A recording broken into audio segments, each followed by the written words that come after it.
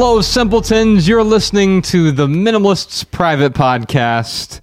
We have so much to talk about. We're going to talk about try buying nothing new this holiday season. We're going to answer a bunch of your surprise questions. We got Malabama and Danny Unknown and Podcast Sean and Jordan O'More here in the studio with us.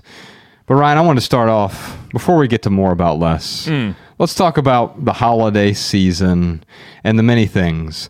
The gifts, the obligations, the debt, the expectations, the overbearing family members that interrupt our joy during the supposedly most joyous time of the year. So, let's talk about it. Well, I'm just trying to think, what are the things that have stressed me out in years past? This is my 40th Christmas this year. I believe it's yours as well. Yeah. And I do remember as a kid, quite often, even though we didn't barely have anything, they were joyous for me. But I imagine your experience was a little bit different. But that goes into this overbearing family member thing, right? Yeah. You had some family that made it illegal in your household to participate in the joy. Oh, yeah. Well, you know, Jehovah's Witnesses don't celebrate holidays. Right. Because of the root of, like Christmas, for example, it started with Christ. Yeah, the winter solstice. Oh, yes. Yeah. Anyway, I could go on a whole tangent about how that's ridiculous because you look at the root of Jehovah's Witnesses and it started on really awful things. All right. But regardless, wasn't allowed to celebrate it growing up. You would be punished. I would be punished if I celebrated Christmas. But when my mom divorced my dad, like when I was in the second grade, I remember like that being my first introduction to Christmas. So my mom really went out of her way, and my grandmother, who we were living with at the time in Ohio, to give me a really good Christmas. Dude, it was awesome. I remember like coming down the stairs and like there was a bike under the tree, and I was like, oh, is that for me? Like feeling really good about it. But I think there's something with like the first 7 years of your life where so many things get cemented. So even though I started celebrating Christmas with my mother in the second grade, it's never really been that important to me. Yes, there's been some joyous times. I do love Christmas time. I love the lights. I do love the idea of like, hey, this time of the year is a time to be compassionate. It's a time to give. It's a time to show your love. It's a time to show that you care. I mean, I think we should do that year round, right? I mean, obviously we think that, and we talk about those things year round. Yeah. But it's almost like we've been acculturated to especially do that this time of year. Come on, man, it's Christmas. And I don't know if that's a good or a bad thing, but it's a thing. And I do enjoy, like I was talking about earlier, I was in the store and heard Christmas music, and at first I'm like, what the heck is going on? Why is there Christmas music? And then it hit me like a half a second later, like, oh, because it's Christmas. And like I felt this instant like little warm and fuzzy feeling like, oh, it's Christmas. And like we're gonna go see Mariah's parents. We're gonna go back to Montana for Christmas, and I'm looking forward to being with her family. And it's funny because even as one of the minimalists, my thoughts still go towards, what can I get them for Christmas? And I know that our presence is enough, but there is something about like, but I really want her parents to know how much I love them and how much I appreciate them. So like, what can I do additionally to, to show them that? Which really the way I do that is every time I go visit them, I do some kind of like yard work for them because they have like greenhouses and some land, and there's always like something that needs to be done. Yeah. So like I'll go out of my way to like just work, do some yard work for them or whatever it is. In the wintertime, not so much yard work gets done in Montana. But anyway, you're out there shoveling the yard. Yeah. So anyway, but I mean, what I was trying to get at is like Christmas, birthdays. I think because of those first 7 years of my life not celebrating those things, it's never really mattered to me that much. But I do see how much it matters to other people, and for the people who it does matter for, I do go out of my way to show them like, okay, yeah, like I see you, I see your preferences. I want to respect you. I want to show you compassion. I want to show you love, and I will go out of my ways to do that. But yeah, I certainly don't have to do it with a tie clip. Josh, I love you. Here's a tie clip. Right. Or any other consumer good, right? Right. Because it starts to get absurd when you think about it. Like, we get so obsessed about our material possessions. Mm-hmm. If I just had the right blender in my kitchen, then I'd be complete. oh, but when I put it up there, I realized, you know what I need to do? My kitchen really needs a backsplash. Then I'll be complete. You get the backsplash, you get the blender, and now you need the new appliances. It's called the Diderot effect, where you feel as though you buy one thing and now I need to consume my way toward better. It's very similar to the Object A, right? I mean, those are kind of interchangeable, wouldn't they? I think Object A is, so Object A is like, there's always that thing that you think is going to complete your life. Yes. What the Diderot effect does is it takes the Object A and amplifies it. As soon as you get the Object A, it's like, now I look around at all my other things and they feel degraded because, I bought this new couch, but now I need a new coffee table. I bought the new coffee table, now I need new end tables. And now my dining table looks out of date when I look into the living room through the kitchen. So I guess I need to upgrade the dining table. Now that I've upgraded that, I need, you know what, these appliances, I don't even have the gas stove. It's electric burner stove, so I need to upgrade this. And it's a never-ending cycle of upgrading. Of course, we're doing that with Christmas as well. We've all seen the kids who get too many gifts for Christmas. Oh, yeah. And this happens to Ella. Every other year, she's with her biological father. And I notice a sort of manic frenzy when I'll talk to her on Christmas when she's there, and I see her almost, it's really sad, man. Like, I'm actually getting sad thinking about it because she's trying to show us the things that she got, but it's burning her out. Yeah. And it turns her into this frenzied being. In fact, she's not being at all. She's doing. She's consuming. And I know some of those things she would actually enjoy. But she stops enjoying almost all of them. Like, oh, look at this lip gloss I got. Now look at the 7 others I got. And it's like, well, wait a minute. You aren't enjoying any of them because you're frantically moving from one consumer purchase to the next. And by the way, most of these things are junk that she never wanted in the first place. And she enjoys the act of unwrapping them, but then is overwhelmed by it. And I can tell she doesn't enjoy Christmas over there as much, although she does enjoy in her mind the idea of getting gifts. I'm going to make a confession since this is the private podcast. I don't buy Christmas gifts. Ella's the only human being I buy Christmas gifts for.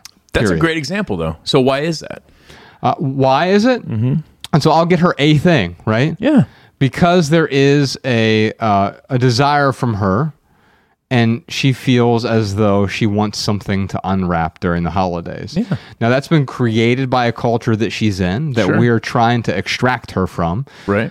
But unfortunately, and so if she didn't see her biological father half the time, and she wasn't steeped in the public school system, which we're getting her out of, and we're going to be homeschooling her, I wouldn't give her any Christmas gifts.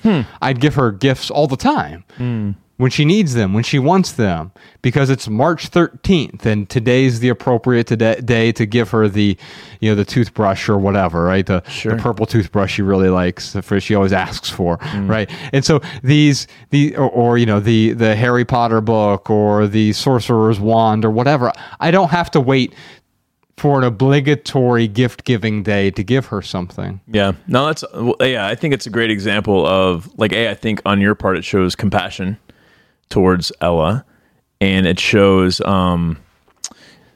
you seeing her preferences and not being all you shouldn't feel that way, Ella. Right. Like, it's because it would be very easy to get wrapped up in, how she should and shouldn't feel. Rather, you can kind of see her for who she is.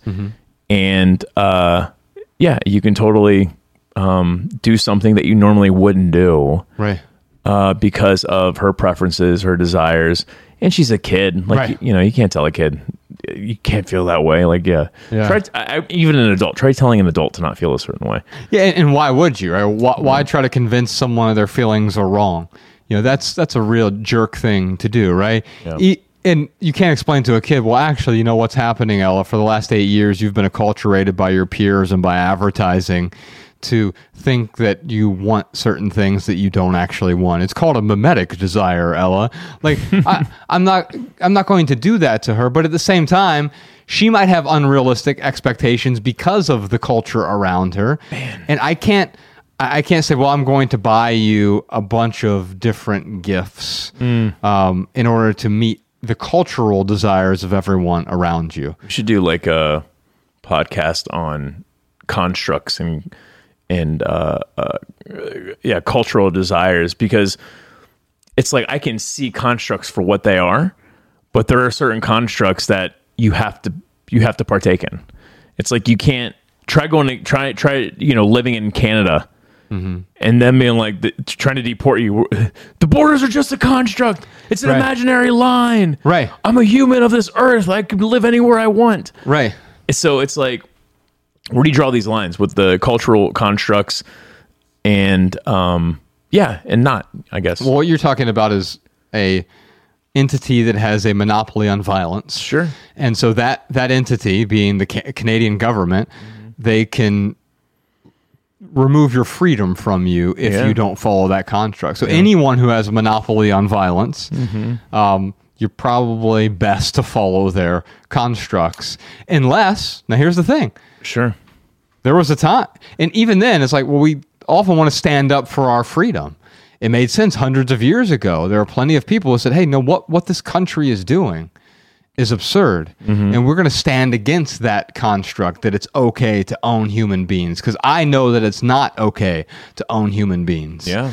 And so most people actually know that it's not okay to own human beings. It's absurd, right? Yeah. But there was a cultural construct that said it was okay. As long as you lived in one of these states, you're allowed to own a human being. Well, that was a construct that... Yeah. And that they had the monopoly on violence, and quite literally a lot of violence then, right? Yeah. But people stood up to that and often had to fight back through resistance, even through violence sometimes. So it's interesting how like these are easy lines to draw when you're talking about an entity that has a monopoly on violence. Right.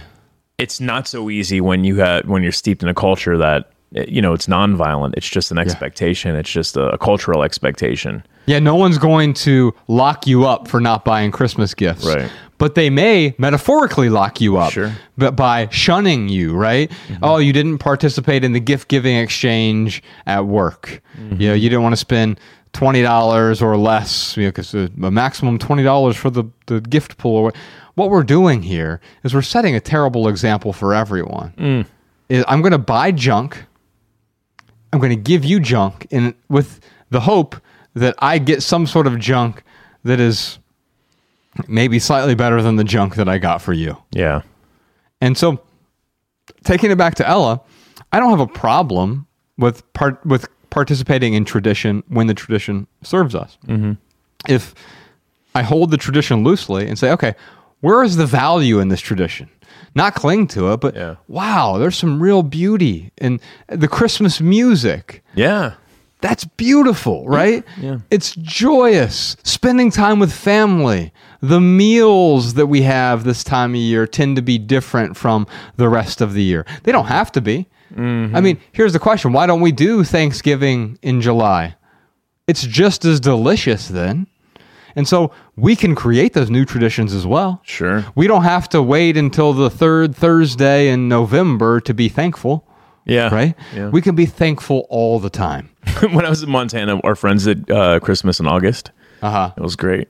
We just threw a Christmas party in August, and it was ridiculous and funny. But it was a parody though. It wasn't like actual, we did treat it like Christmas, but it was because of the ridiculousness of it. Yes. And it was really just an excuse for us to get together and associate and have fun. Well, what makes that beautiful is you're actually highlighting the ridiculousness of all tradition, and it's okay. It's all absurd. If you embrace that absurdity in a way where you're not clinging to it and taking it so seriously, it's fine. Yeah. It's Thanksgiving.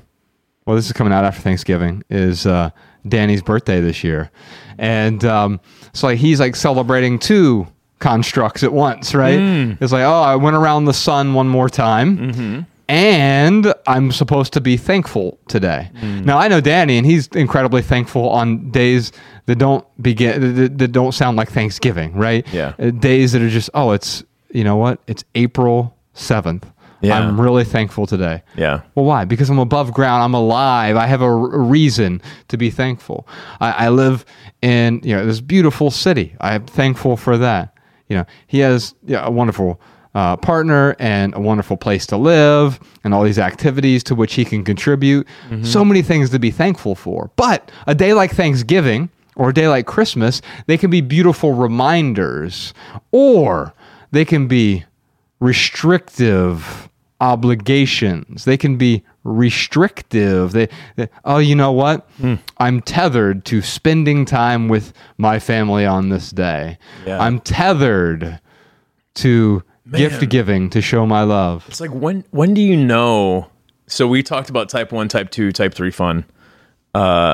So just to recap, type 1 fun is fun from start to finish. Type 2 fun is like, there's like half of it's work and then the other half of it is fun. Type 3 fun is like it's work through the whole time, and then at the end of it there's a reward of like getting through it. But you can kind of apply this to something like a tradition. There's like type 1, type 2, type 3 traditions. And it's I don't know, I'm trying to find the balance of like, how do you know when it's worth it? For example, there's this men's team I'm part of, and the division, so there's these teams under the division. The division is throwing this massive like holiday party / roast. So it's like each team gets like a big piece of meat. They roast it. There's like there's some judges, some non-partial judges, some like old timer members. They come and judge the quality of it, the taste. They pick a winner. There's actually like an actual comedy roast with the different teams. It's this huge event, and it is total like probably type 2 fun, because there's so much work that goes ahead of it. That's like, and I'm like in the middle of it right now. And me, like I'm not a details guy. Yeah. So I'm like learning how to kind of pay attention to these details. And this is why I actually joined this men's team, because I can get lessons like this where there's really nothing, there's nothing at stake. I can totally screw this up and it'll be okay if I screw it up. But there's some mentors who are helping me with the details stuff. But a long story short, I'm like, Jesus, like there's so much work that has to go into this for this one night of joy that we're bringing the division. And to me, it is worth it, like to put all this work in. But the question is, like with Christmas, when is it worth like putting all the party together, the shopping together, to have that one moment of joy? I don't know. I guess I'm just having a difficulty with myself right now and drawing a line of like, where is it worth it? Where is it not worth it? Yeah. Let's talk about that. I think that's a great question, because it's like, if you ask, is religion good or bad? Right. Yeah. Danny just said yes. Yes. And I think that is true. You and I often talk about how good is perspectival or situational is probably the better way to look at it. And so the joy from these joyous times is highly situational, meaning if I had to go to a Christmas party, actually, this is a great example here. Bex and I were just talking about this on her podcast. So I'm going to expand on it because we just barely touched on it. Podcast Sean brought it up when he was recording the episode. We did, we had this conversation because, the very first Christmas I was with Bex, we traveled to Minnesota to be with her family. And I think we were only there for 3 days, but it felt like 3 weeks to me. It has nothing to do with their family. The problem is like me being steeped with a group of people for 72 hours or 100 hours or whatever period of time it was. It was too much for me. But they got great joy from it. And so even in that situation, it's figured out what boundaries are appropriate for the individual. Yeah. And so I wouldn't be opposed to that in the future, but the boundaries would be different. It would be, I'll come to your Christmas dinner. That's it. I'll be there for 2 hours and then I'm going to leave. Right. And I'll do that in a way that's kind and compassionate. I'll show up. I'll be the best version of myself. Yeah. Now, the reason I don't get so worked up, I'm actually the opposite of you, but we reach the same destination here. So because of your first 7 years on Earth not celebrating Christmas, you don't have the same affinity that maybe your average American has for it. Me, I had an overwhelmingly positive one because it was one of the few times we actually got toys. Because we were so poor, you were poor as well. But and my mom, she would save up for months. I mean, it was layaway at the time. Yeah. It wasn't credit cards and all this other nonsense. It was she would go to Big Bear and make weekly payments on or Kmart as well. And the Sears catalog was another one. Layaway. Yeah, and she would go make weekly payments every time she got a paycheck. Wow. Every time and So she would start this May or June. Because in order to afford the thing, the only way you could do it was to make weekly payments. And she knew she couldn't trust herself enough to save that money in a bank account. So she would go put something on layaway for months and months. And as long as she made the weekly payment, she would be able to get it by December 25th. And so I would really look forward to that because we had a bit of deprivation throughout the year. It wasn't real deprivation. It was deprivation relative to the consumer culture that we've been told we need to be a part of in order to be, well, happy, even though happiness in that context is nonsense. That's because like America poor is so much different than like Kenya poor. Yes. And yeah, when you're America poor, you're acculturated to feel like you don't have it good because of what's going on around you. Comparison. Yeah. Yeah. And so the weird thing about that, and we talked to TK about this at our Atlanta event, which I think will be out next month, y'all. It'll be out in January on Patreon for the true fans and the VIPs. But the thing that he said is, it's one of the first conversations I ever had with him, that people always ask, what causes poverty? But poverty is the default state of humanity. Yeah. But we never ask what causes prosperity. Now, I would argue that both of those terms are nonsense to hunter-gatherers. Sure. If you look at the Maasai or the Hadza from 1,000 years ago, even the current Hadza are infected by culture or whatever, but or by society rather. And if you look at them from 1,000 years ago, they weren't poor and they weren't prosperous. They were sort of both. They just were. Yeah. We would look at them and say, "Oh, poverty." If I had to live like that. Yeah. And isn't the same thing true with Christmas? When Ella goes to her father's and gets 80 trinkets for Christmas, and is overwhelmed by it and actually saddened by the overwhelm, then you compare that to us and we're like, yeah, we'll do the Meg Norman thing. In fact, Meg was going to be on the podcast today, but she couldn't fly out. She did episode 263 with us last year. I got this article from her here called Christmas Gifts for Minimalists, and we'll just put a link to it in the show notes. I'm not going to read the whole thing, but this is what I do for Ella. She has the 4 gift rule. Something you want, something you need, something to wear, and something to read.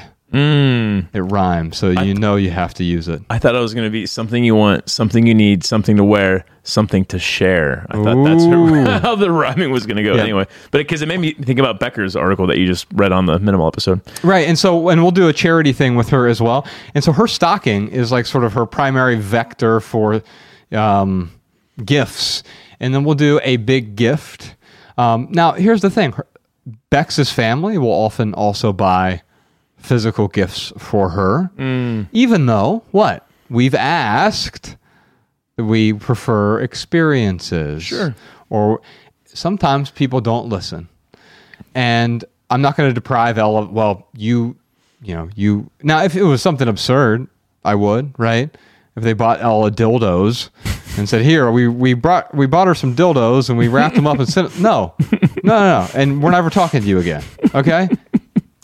Or like the worst could be like if they bought her a puppy. Right. Yeah, because then I have to make her kill the puppy and under the Christmas tree. It'd be awful. Christmas sacrifice. Yeah, right. Of course, there are going to be some gifts that you're going to reject. Yeah, but here's the thing: we reject all of them. But sometimes people still get through with them. But I'm not a total stickler for it. Now, because quite often, like, her grandparents get clothes or whatever, and Ella is at an age where she still likes clothes. As an 8-year-old girl, she enjoys getting clothes. Okay, great, wonderful. She's going to need them anyway. She keeps growing.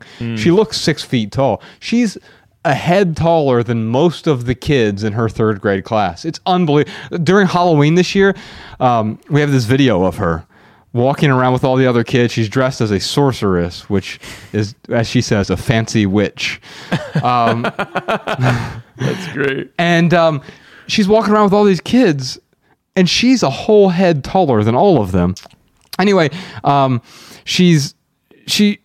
was I going with this? I was definitely going somewhere. You're not a stickler for her bringing stuff home because sometimes the family members will basically buy her physical items regardless. Yeah. Yeah. Yeah, I don't know where I was going with it.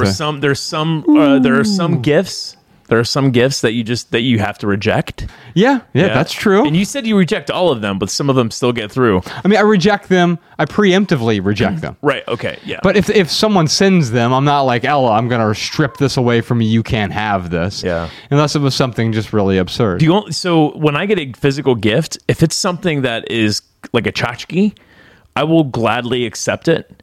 And maybe it's like, I don't know, a toothbrush sharpener. I have no idea. Patent pending. That's a great metaphor because we're effectively giving people toothbrush sharpeners. Right. But let's say I'm like, oh, you know what? Maybe I will sharpen my toothbrush. And like I'll start the 90-90 rule with it, or so like I'll have a boundary with it. So if it falls outside those boundaries I've made, go to theminimalists.com/rules for more boundaries. Or you could buy our book, Let People Use Things. The boundaries are in there. But as soon as it falls outside of that, then I give myself permission to let it go. And because it's mine, I can do whatever I want with it. Now, I have had gifts from family members that are like these heirlooms, or they look at them as heirlooms. Hey, I've got this one thing and I've had it for years and maybe you would want it. I will give them the option of like, hey, I could see that you don't want this anymore, and that's really why you're pawning this off on me. You're probably not going to say it that way. Right, yeah. But I'll be like, oh, okay, great. I'm not going to use that. Or I'll see if I have a spot for that. If it turns out I can't use it, are you okay if I find this a really good home? Or would you rather find it a better home? Right. And sometimes they're like, oh, I'll keep it. And then other times they're like, yeah, you find it a good home. Yeah, that's a weird move too, right? Hey, can you get rid of this for me? Yeah, it's me doing the work for them to go to the donation store, whatever donation store it is, because that's really what it is. Yeah, it's like when people were up on Hollywood Boulevard handing out their mixed CDs. It's kind of like, hey, can you throw this out for me? Bro, don't ever get one of those mixed CDs. A, it's awful music. B, they're never free. Yeah, that's true. Never. It is the worst. I made the mistake. I was in New York, and the guy hustled me. Hey, man. We're just giving out free CDs, just trying to make it. Cool, man. Puts it in my hand, right? Like that's the move. Literally, like it puts it in and you have forces it onto you. There's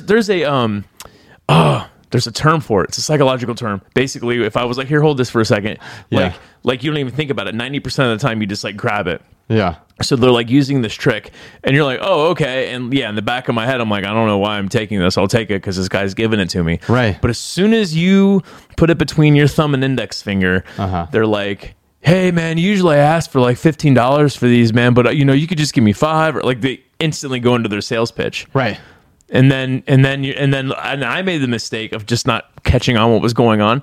So I was like, no, man, I'm not going to give you anything for this, but thanks for the CD. And he snatched it back out of my hand. Like, no, man. And I was like, oh, okay. Like lesson learned. Yeah. Clearly you were lying. By the way, who was that at the door? Because I want to have a conversation about this. It was the management to come in and look at the window crank. Hilarious. We have a sign on the door that says, do not disturb, recording in process, right? And this is actually the perfect metaphor. Because we've set up the boundary. And sometimes people just step on that boundary. But sometimes they're ignorant. I bet they didn't even read the sign.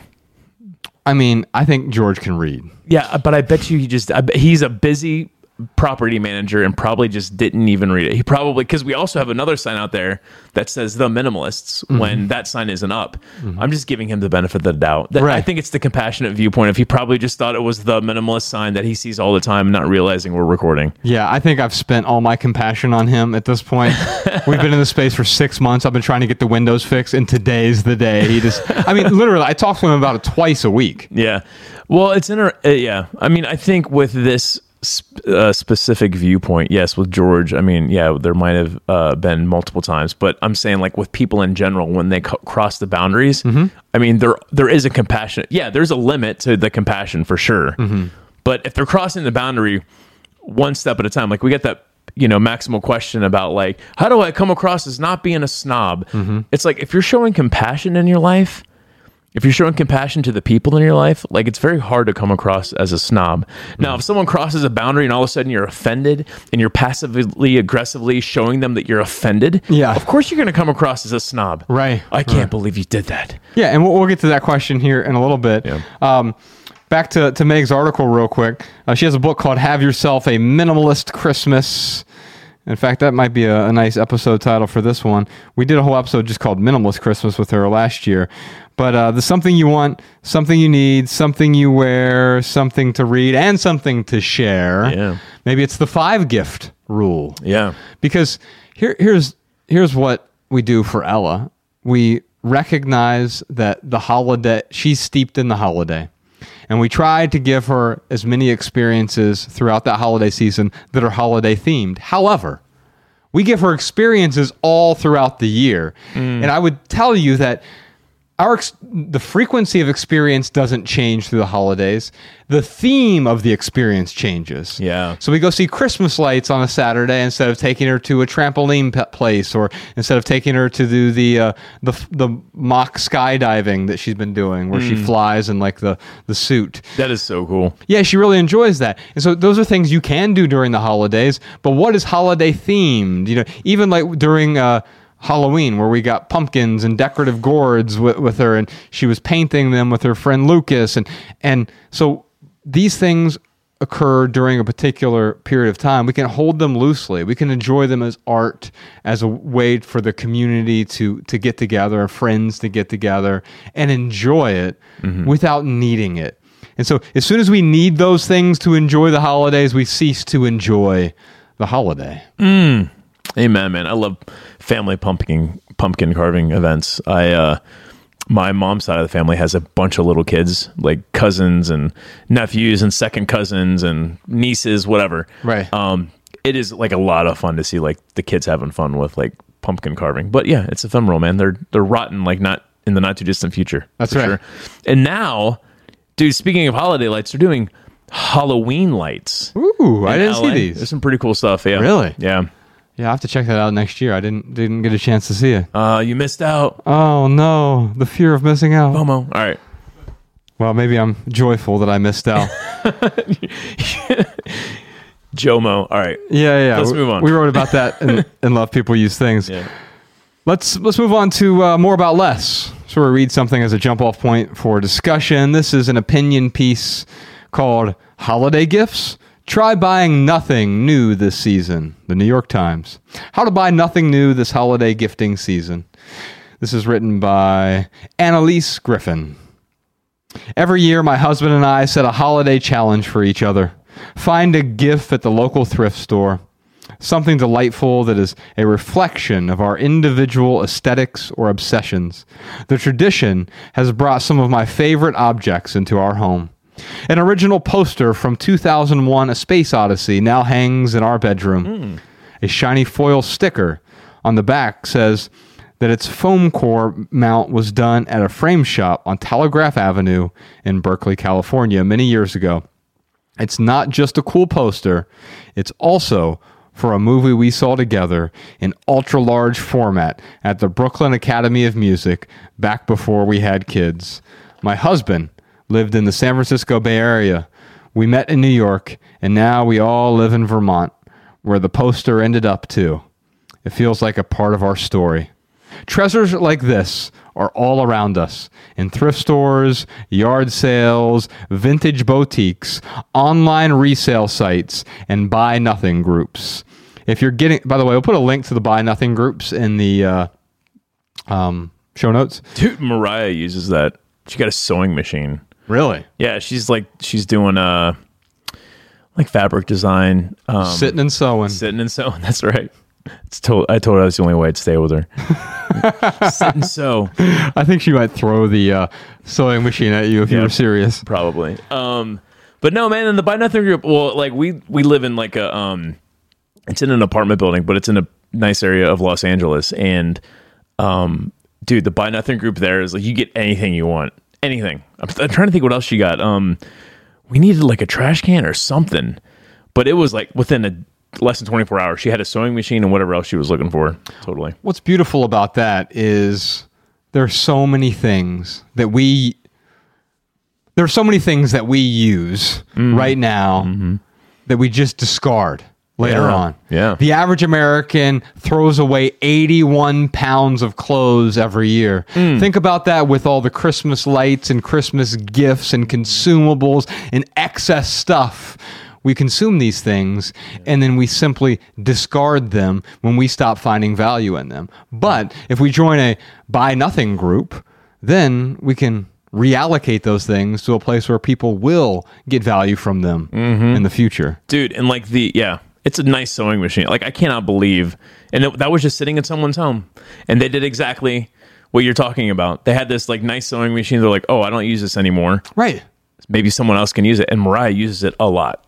And there may be a time where she stops using it, and she can basically store it now in her buy nothing group, right? In a way. And if she needed to get another one in the future, now that can only be done when you hold on to it loosely. It's not my possession, my sewing machine. I mean, it is hers, but there's no clinging there. There's a usefulness there. Yeah, and that usefulness actually increases her innate joy. The joy is in here, but the things amplify our experience of life. So she can be joyous without the sewing machine. In fact, she can only be joyous without the sewing machine. But the things around her might amplify the joy that's existing in her already. Treasures like this are all around us in thrift stores, yard sales, vintage boutiques, online resale sites, and buy nothing groups. If you're getting a gift from me this year, it's probably going to be secondhand, like the terranium I scored for my son on Facebook Marketplace and the wooden dollhouse I snagged for my daughter from a friend. I've been fixing it up after she goes to bed by sanding and painting it and adding wallpaper from scraps left over from a bathroom project. Oh, that is so cool. That's beautiful, man. Yeah, that's awesome. By the time Christmas rolls around, I'll just have to stock up on chocolate. And this year, Poppet toys. I don't know what Poppet toys are. For stockings. And Santa has landed. Well, we don't do the whole Santa thing. Yeah. Because we don't lie to Ella. But I'm not telling you not to do Santa, by the way.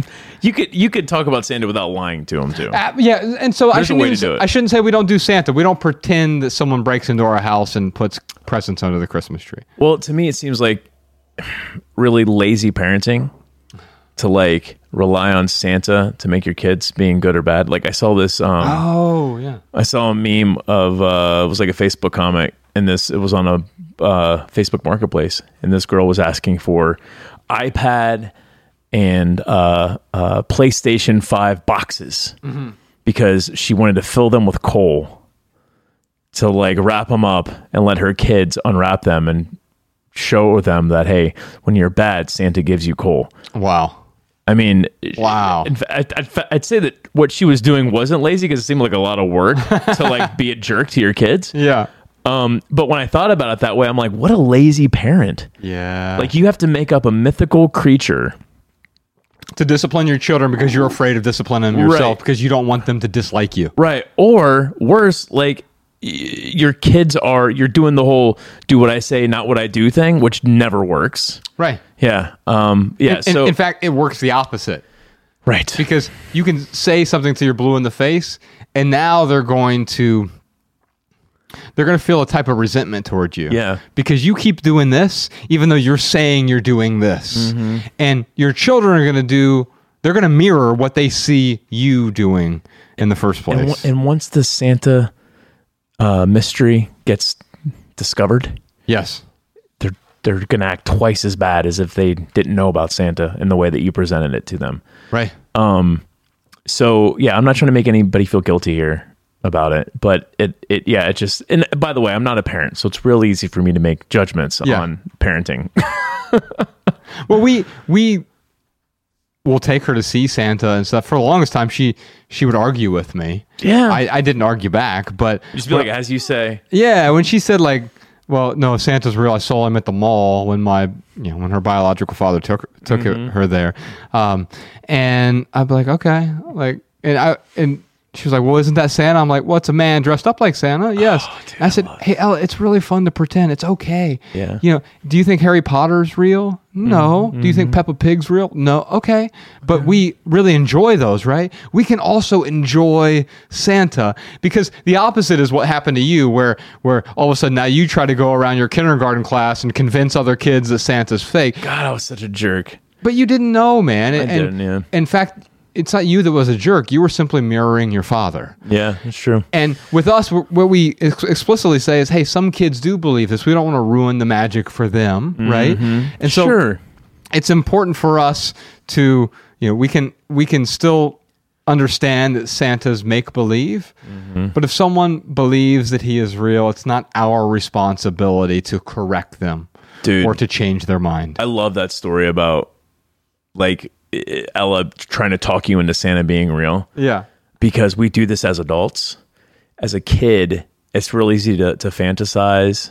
Our imaginations are running wild. It's ripe for a story like Santa. Right. But as adults, we have our own fantasies. We have our own stories. That's right. That feel right to us. And we go out of our way to convince other people why our narrative is the right narrative. Oh. Instead of looking at what is, we look at what we want to be, and we will ruin relationships over what we want to be versus the way things are. Trying to control people. Yeah. I've told you about this podcast I'm listening to called The Rise and Fall of Mars Hill, which is a church that was in Seattle. And it's a wonderful NPR-style podcast. I think there are maybe 10 or 11 episodes out there now. And it's about this really well-known pastor named Mark Driscoll, who sort of got caught up in this whole scandal. And I mean, he had the largest or the most growing church in the country at one point. And there were campuses all over the place, a bunch in Washington State and Oregon and even California, maybe like New Mexico, a few other places, right? And what was so fascinating about that is he had this level of talent, charisma, etc.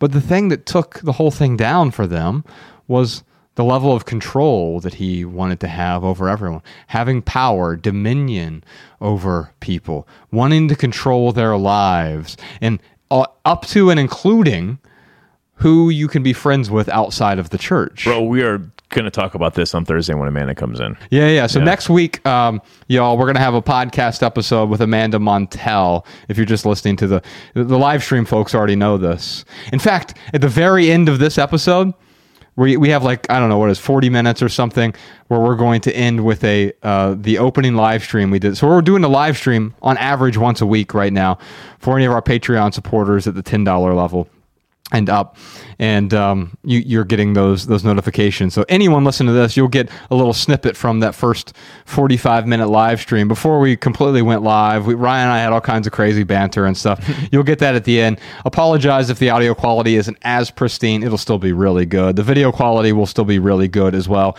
It may not be the top tier 4K quality, but it'll still be really solid from that live stream. I'll remind you of that at the end. But let me get back to this article before we get into our surprise questions, Ryan. Mrs. Griffin says, global supply chain problems might cause shortages of the season's IT toys or tech gadgets. But they do not have to ruin the holidays. Instead of rushing to the stores to fill your online shopping cart early, perhaps this is the time to question the annual marketing drive, telling us that we must start spending now and keep spending through December to manifest a Christmas morning of abundance and cheer. Isn't that wild? That we associate cheer with abundance, but we already have abundance, so we can have cheer right now. I don't have to have 100 Christmas presents under the Christmas tree to have abundance. That's overabundance. That's overindulgence. That's excess. That's too much. That's more than enough. In fact, when we have more than enough, it actually strips us of the joy, the contentment of the holiday season. We've turned the holiday season into the holiday shopping season. Contentment distractions. Ooh, yes. Yeah. We'll put a link to this article in the show notes. She goes on to say, this is not about being a Grinch, canceling Christmas, or trying to pass a minimalist purity test. Hey, wait a minute. There will be a purity test at the end of this episode, by the way. It's about breaking out of a consumer mindset that demands we constantly buy things that we must care for and eventually dispose of. Think about that. Every new Christmas present you bring into your house this holiday season has a cost beyond the price tag. Yeah. There's the cost of Well, worrying about the thing, the debt of the thing, the storing of the thing, all of the additional costs of our things, of our gifts, they turn out to be a curse in a way. My gift to you will be a GIF. GIF. Ooh. From Tumblr. That's right. Every new purchase puts into motion a global chain of events, usually beginning with extracting oil to make the plastic that is in everything from stretchy jeans to the packaging they come in. Those materials travel from processing plant to factory to shipping container to eventually land on my front porch and then become mine for a time. Sooner or later, they will most likely end up in a landfill. There's so little pleasure in those kinds of purchases. And I'm not alone in this assessment. In her book, Consumed, Aja Barber, a sustainability and fashion expert, writes about the perpetual disappointment of Black Friday shopping that ends in buying merchandise you hadn't seen before and didn't especially want, but somehow felt compelled to buy because of the low costs. Isn't that one of the things we tell ourselves, Ryan? I don't really want this or need this, but I'd be stupid not to buy it because it's so cheap. I'll find a use for this. Yeah. I'll find someone who wants this. No, you don't have to buy it. You can buy it. There's no should here. But there is a could. You could buy it, or you could leave it on the shelf. The article is phenomenal. I encourage you to check it out. We'll put a link to it in the show notes. Ryan, on the minimal episode, I just wanted to touch on this real quick. There's a link to this in the show notes. We'll put it to the show notes in the Maximal as well. Top 6 charities that help children at Christmas time. Toys for Tots, Operation Christmas Child, Make-A-Wish Foundation, Prison Fellowship Angel Tree. This is a charity that offers an angel tree program that helps children who have at least one parent in prison. I was thinking it helped kids in prison. Well, we put them in prison for Christmas time to show them that consumerism's the real prison. That's right. Salvation Army, Angel Tree, Operation Christmas Spirit. So if you're looking for some charitable gift-giving ideas and you want to help out kids during Christmas time at this very uncertain time for them, now this would be 6 great opportunities for you to get your kids involved in helping other kids as well. And I have one more article here, Ryan. I just want to read the headline. We'll put a link to this in the show notes as well, because what a headline this is. Americans are looking forward to holiday travel this winter, but overspending and uncertainty could spoil the fun. Well, let's just look at that last clause there, Ryan. Doesn't overspending and uncertainty always spoil the fun when it comes to our things that we purchase, consume, experience, etc.? Yeah. If you have to go into debt to do something, it's not nearly as fun, especially afterward. You're like, why did I do that? Yeah. Oh, what do we call it? Buyer's remorse. Yeah. The buyer's remorse of our debt and the uncertainty that brings up. Now, this article goes on to say that up to at least 40%, but up to 53% of people will travel this season. I'm traveling. Yeah, me too. I'm going to try to travel to Palm Springs. Does that count as travel? 100% of people are traveling with those numbers. Yes, it counts. Yeah. So we're going to try and take Ella to Palm Springs for Christmas and have a Christmas in Palm Springs. Cool. This year. And it's something we've never done before, but stay in a hotel for Christmas. It's so hot. Yeah, Not in the winter. It's in the summertime, perfect. It's crazy. Yeah. Sun, swimming pools for Ella. She's going to love it. Swimming on Christmas Day? Yeah. Oh, That'd be great, man. what a gift. Yeah. Anyway, we'll put a link to that in the show notes as well. A ton of stats in there about travel. But the thing is, people are going to be traveling a lot more this year because they felt deprived last year. They felt like they couldn't travel as much. There was so much uncertainty there. But we have to be careful not to overspend, especially on the material possessions, because it could ruin the great experiences that we have right in front of us. Yeah. All right, Malabama, we have some surprise questions here. Let's start with Carrie's question. How do we say no to family members who think we're being snobby and standoffish simply because we don't want to participate in gift-giving games, especially when it involves mostly useless trinkets? So being snobby and standoffish is one thing. So the first question I have to ask myself, and I am especially prone to this, not the snobby part, but the standoffish part, because I've set boundaries for myself, and I know what I like, I know what I dislike, and if I tolerate what I dislike enough, people keep giving me what I dislike. And so whatever you tolerate, you will get more of, but I have to be careful to not be standoffish. Why did you get this for me? What are you doing? You know I told you no Christmas gifts this year, whatever it is, right? Because doing that actually escalates the problem, doesn't it? Yeah. Man, like this sounds like a white elephant type game. That's where like you're constantly swapping gifts, right? Is that Gift exchange, yes. Is that the white elephant thing? So a white elephant thing is where on The Office they call it Yankee Swap. Okay. All right, what is white elephant? It's a group of, my understanding is it's a group of people where they all buy a gift that's under X dollars. Maybe it's under $50 or under $25 or whatever. And then I give you a gift and you give Sean a gift. That's white elephant. And then Sean gives Danny a gift and Danny gives Malabama a gift. Okay. And Malabama, we all give Jordan no more watches. That's right. No, okay, so I forget what the game is called, and maybe our live stream can remind me of the game, but it's where everyone brings a gift that's like, X amount of dollars or less. You wrap it up. You like roll the die, whoever, I don't know how you decide what the die roll, but I remember dice being involved. And let's say you get to go first. You get to pick a gift and open it up. The next person goes.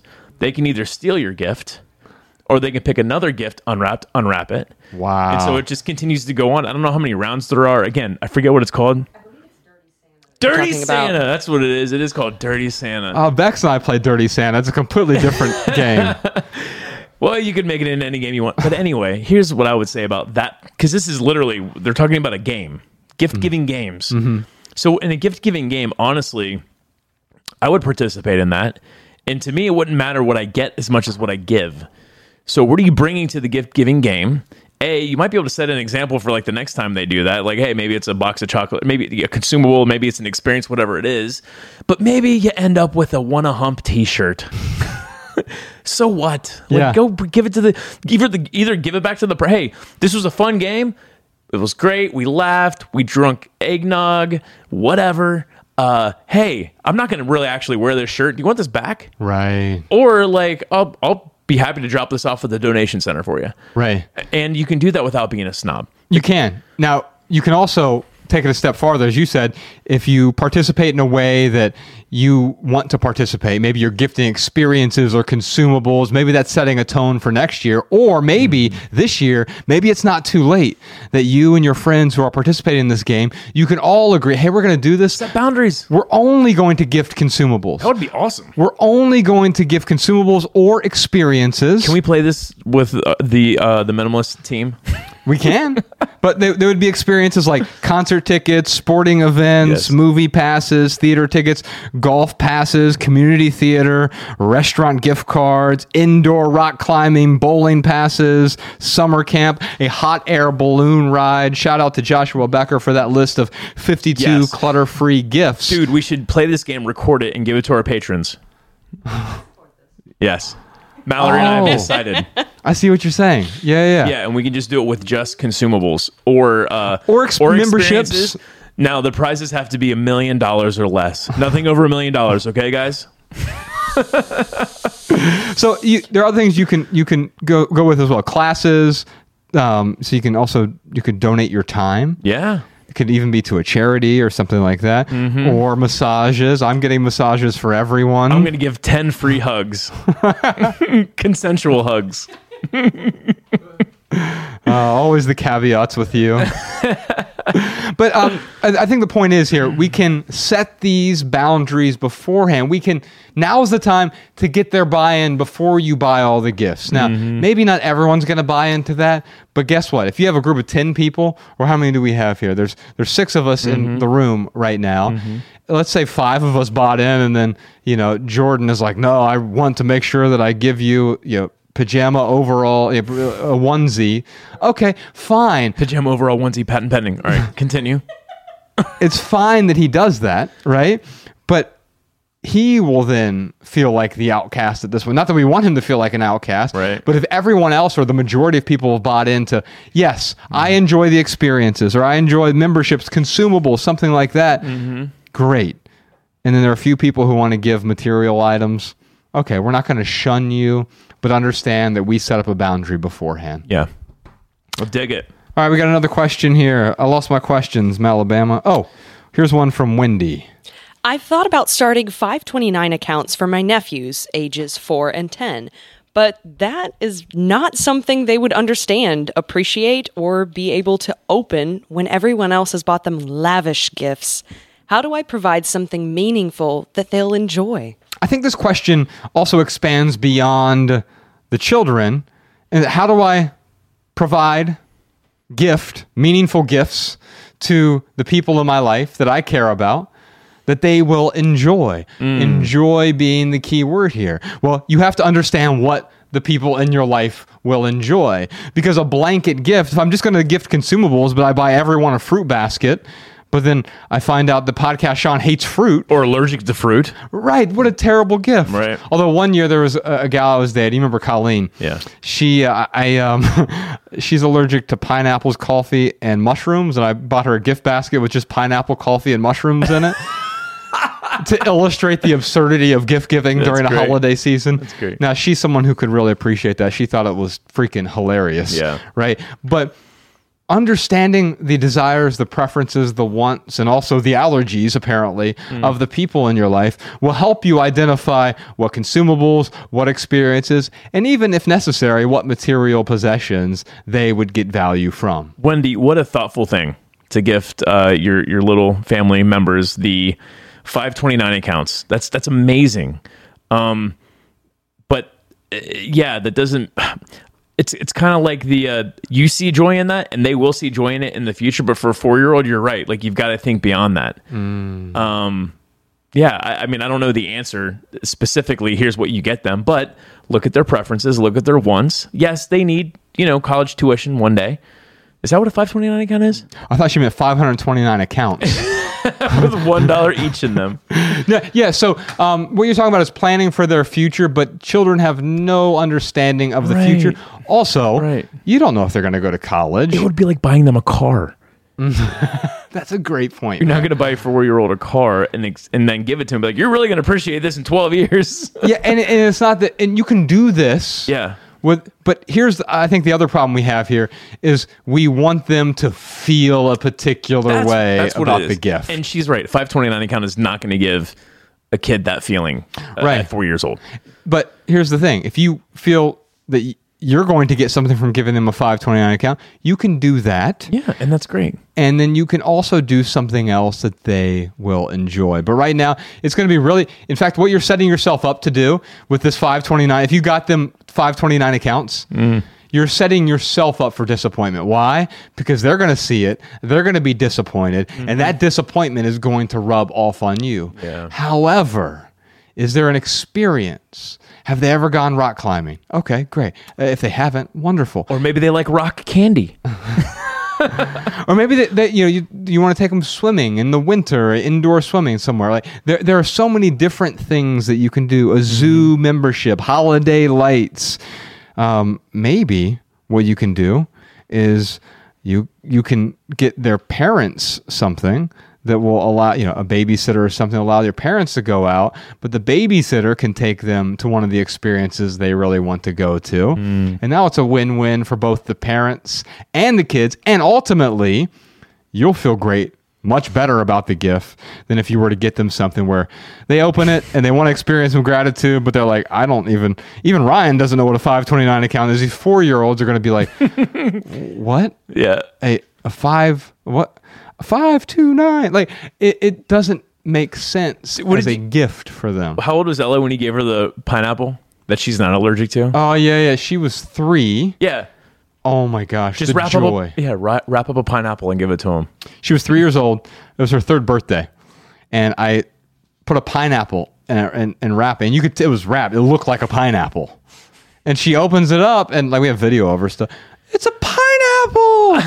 And like she wanted to eat it right then, and other things that we would do balloons, or it's almost always the things that, man.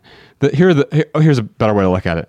the things I tend to regret getting her over the years, or whenever I fell into some consumerist trap because she fell into the consumerist trap. We'll be at a toy store in October, and she'll want some robot that glows and walks or something. And so I go back there and I bought one. It was a couple of years ago. Dumbest thing I ever did. She played with it for a couple days.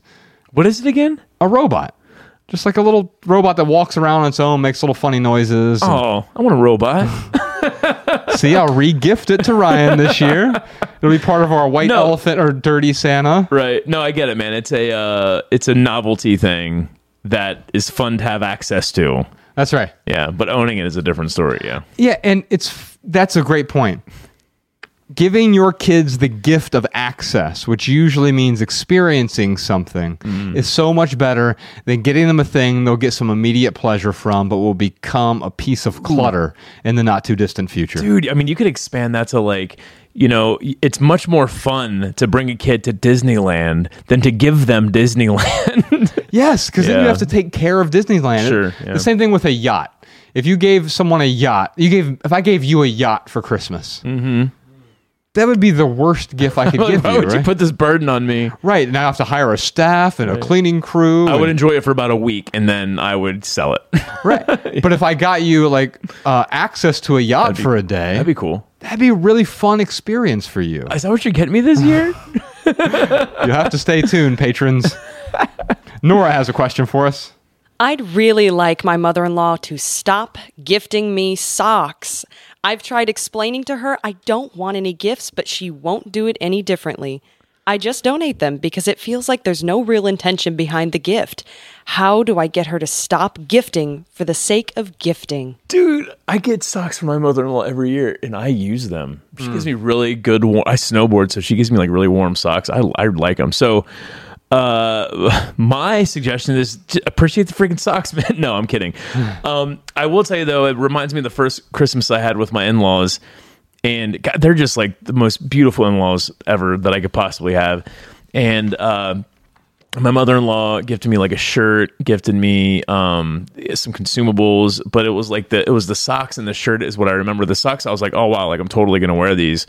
And then the shirt, I was like, I told Mariah I didn't like have the heart to like go to my mother-in-law after 2 months of meeting her, because Mariah and I met in November, and like I was spending Christmas with I just happened to be down there, and she wanted to get me stuff. So anyway, I'm like, Mariah, hey, I don't know what to tell your mom. Like, I'm not going to wear the shirt. Right. I can donate this, or maybe you can talk to your mom to see if she wants it back. And so Mariah went back and said, hey, you know, Ryan just wanted me to ask you if you wanted the shirt back because he's probably just going to end up donating it. Yeah. And she was like, yeah, I actually do know someone that'll use that shirt. And I know who she regifted it to, and that dude wears the shirt all the time. I see him wearing it a lot. Really? Yeah. So, That's so much better than if you just held on to it. right, exactly. But I did give her the option of, hey, look, like I'm going to, you know, now let's say she gives her mother-in-law the option, like, hey, just so you know, I've got so many socks. I'm really not going to wear these. You want me to find these a good home? Or do you want these back to give them to someone that might, and then let the mother-in-law decide? But that's the best way to like really kind of, I think, to address that. The thing is still there are going to be some people in your life who give you stuff anyway. But that's, you know what? Who cares? Like, if they give you something, it's yours. Do with it what you want. You have the option. If this is my mug, I could use it to drink coffee, or I could go donate it. Right. Or I could find someone on the street and be like, hey, do you drink coffee? I got a mug for you. It doesn't matter. Or you could break it. It's yours now. Yes, once it's your... Yeah, that's right, exactly. You could go, like, if someone buy you a bunch of mugs and you want to go hit them with baseball bats, it's yours to do that with. Just don't videotape it and send it to the person who... Yes. Now, here's the thing. Don't be a jerk about it. You don't want to be a jerk about any of this, and that's why instead of saying no to Christmas gifts, I say yes to the more appropriate Christmas gifts. And here's what I mean by that. By setting the boundary, it's not just bah humbug. No, don't get me anything. Because here's the honest truth. There's nothing you can get me that I want. There's literally nothing you can get me that will add value to my life. Yeah. I already have everything I want. I have everything I need. I have everything that will add value to my life. However, that's with material possessions. However, there are certain experiences that will radically improve my life, that I will truly enjoy. And so instead of saying no to the socks, say yes to experiences. What do you want to do? What would enhance your relationship with your mother-in-law? What type of experience would make yours and her life better? That's what I'm going to say yes to, and say yes to it in advance. And that way you don't even have to worry about the socks. Hey, mother-in-law, you know what I could really use this year?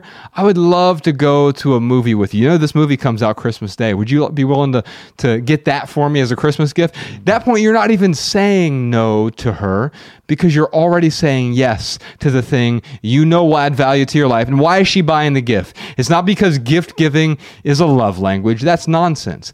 Adding value is a love language. And your mother-in-law loves you. She wants to add value to your life. You have to show her how to add that value for you. Turn those socks into sock puppets and create an experience. I think that's what you're trying to say, Josh. Patrons, let's see if we have any quick questions from the live stream. Do you have a favorite question or two that you've collected, Malabama? This is one I think will be good. This is from Amanda.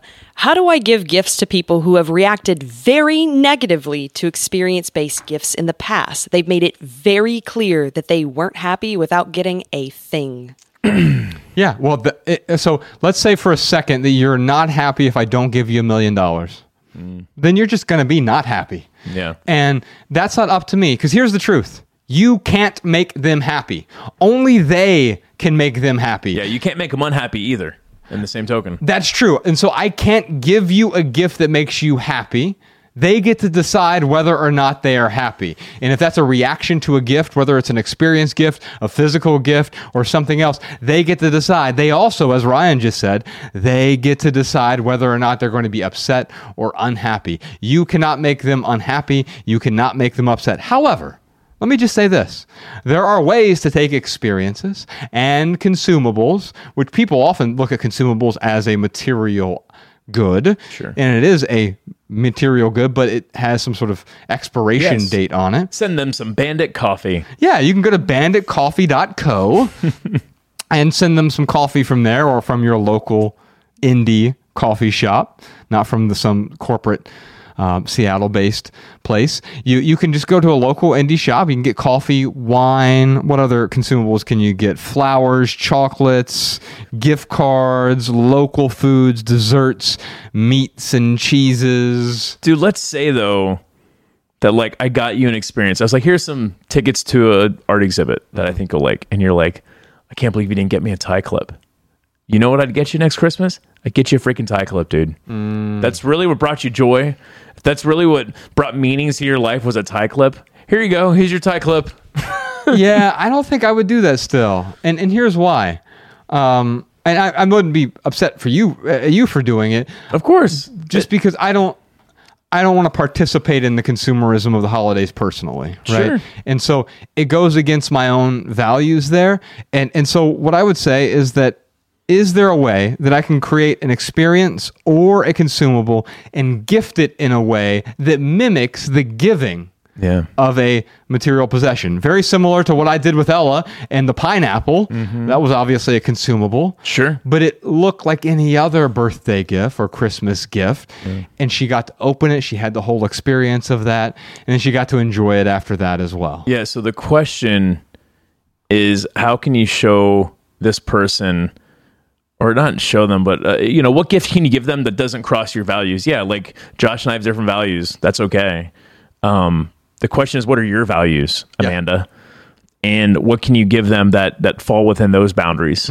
Yeah, you certainly don't want to go outside your boundaries. But, yeah, Josh is saying, hey, no, I'm not going to give in and get you a tie clip. I'm saying I would absolutely give you a tie clip if that's what you wanted. But, Amanda, it's up to you. It's not up to Josh or I. That's right. And so what I'll tell you is that if you feel compelled to get them something, why do you feel compelled to get them something? If you feel compelled to get them something just to placate them, to make them happy, well, then you yourself are never going to be happy if you feel like you're merely pacifying them and you're doing something that you don't want to do. That's interesting. I disagree with that, man, because like when I give my mom like the flowers and the chocolate, it is a placation. Like I don't see any value in that whatsoever. Well, you missed the last line that I said there. Oh, sorry. If you're doing something you don't want to do. Oh, right, fair. Yeah. If you are doing something you don't want to do, if it goes against your values, if it goes against the person you want to be, then of course you're never going to feel contented with that. Right. Giving your mother flowers or chocolate does not go against your values at all, right? Yeah, right. But if you were giving her clothes she was going to throw away immediately, She's just going to light them on fire and send me a video of it. you would feel discontented by that. Sure. And so we have to be careful here because we can spend all of our time trying to make other people happy, not realizing that it's actually impossible for us to do that. We can bring them pleasure, but that pleasure does not translate into contentment. Yeah. Let's do one more. This one is a combination of two different questions from Angela. The global supply chain has affected a lot of department stores with many empty shelves, particularly in Australia. How do we not just buy whatever is available for Christmas? Additionally, Anita says, how do I avoid just-in-case Christmas shopping already in November? I feel like the media is telling me to buy now because of the global supply chain Don't fall for problems. it. I haven't bought anything yet. Yeah. Yes, both of them seem to be asking the same question here. Don't fall for it. I mean, this is a supply and demand issue that we have. Some of it's fabricated, some of it's not fabricated. But as we talked about in the minimal episode, this year is the perfect year to buy experiential gifts. So, how do you avoid buying just in case items? How do you avoid buying what's just available on the shelf? You don't buy anything physical. You could still give an experience. You could still give a consumable. But yeah, don't fall for the hype. Don't let the scarcity mindset trick you into spending money on things that you know are just going to end up in a landfill. The thing you're struggling with right now is the fear of missing out. But there's an alternate term. It's called the joy of missing out. Yeah. Realizing that every moment of every day you are missing out on something. But if what you're doing is aided by the ability to have to miss out on everything else because this is what I want to be doing, this is the thing that I want to do right now, then you can feel joyous that you're missing out. And so you're missing out on, yes, millions of items that are delayed in ports or aren't being manufactured on time or whatever. Great. That means you get to avoid the excess consumerism this year because those things that you thought you needed that you don't actually need, they aren't even available to purchase. Dude, I saw this. It was like a TikTok video of this guy with all these computer chips, like all these really hard to get things.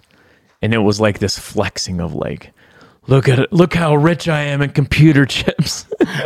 It's ridiculous. He has diamonds basically now, Basically, right? yeah. Yeah, and so we treat these things as though they are scarce. And sometimes they are. But just because something is scarce doesn't mean it's worthwhile. Ooh, yeah. Or just because something is scarce doesn't mean you have to be scared. That's good. Yeah. I think that's a great place to end it. Although we're not completely ending it, we're going to append this Maximal episode with the first, I don't know what it is, half hour, 45, 50 minutes of the live stream we did. If you are a Patreon supporter, intentionalist, true fan, VIP, you can participate in our weekly live stream, which sometimes is twice a week, like it is we're doing this week because we're taking next week off. Although it doesn't apply to you really. We're not ever taking an actual week off from publishing the podcast. Sometimes we'll record 2 in a week so we can give these folks some time off for the holidays. What a gift. Yeah. Merry Christmas, y'all. Yeah, enjoy this gift of live stream. The Minimalist Live, and here's what we did at the beginning of this. It was Ryan and I just, I don't know, sort of finding our footing with the live stream, but it was some of the most candid conversation we've had on the podcast in a while. And I'm glad that we have some ability to communicate that with you. So enjoy this bit of the live stream as we continue into the holidays. Love y'all. Love people. Use things. Thanks, patrons. And we're live. Hold on.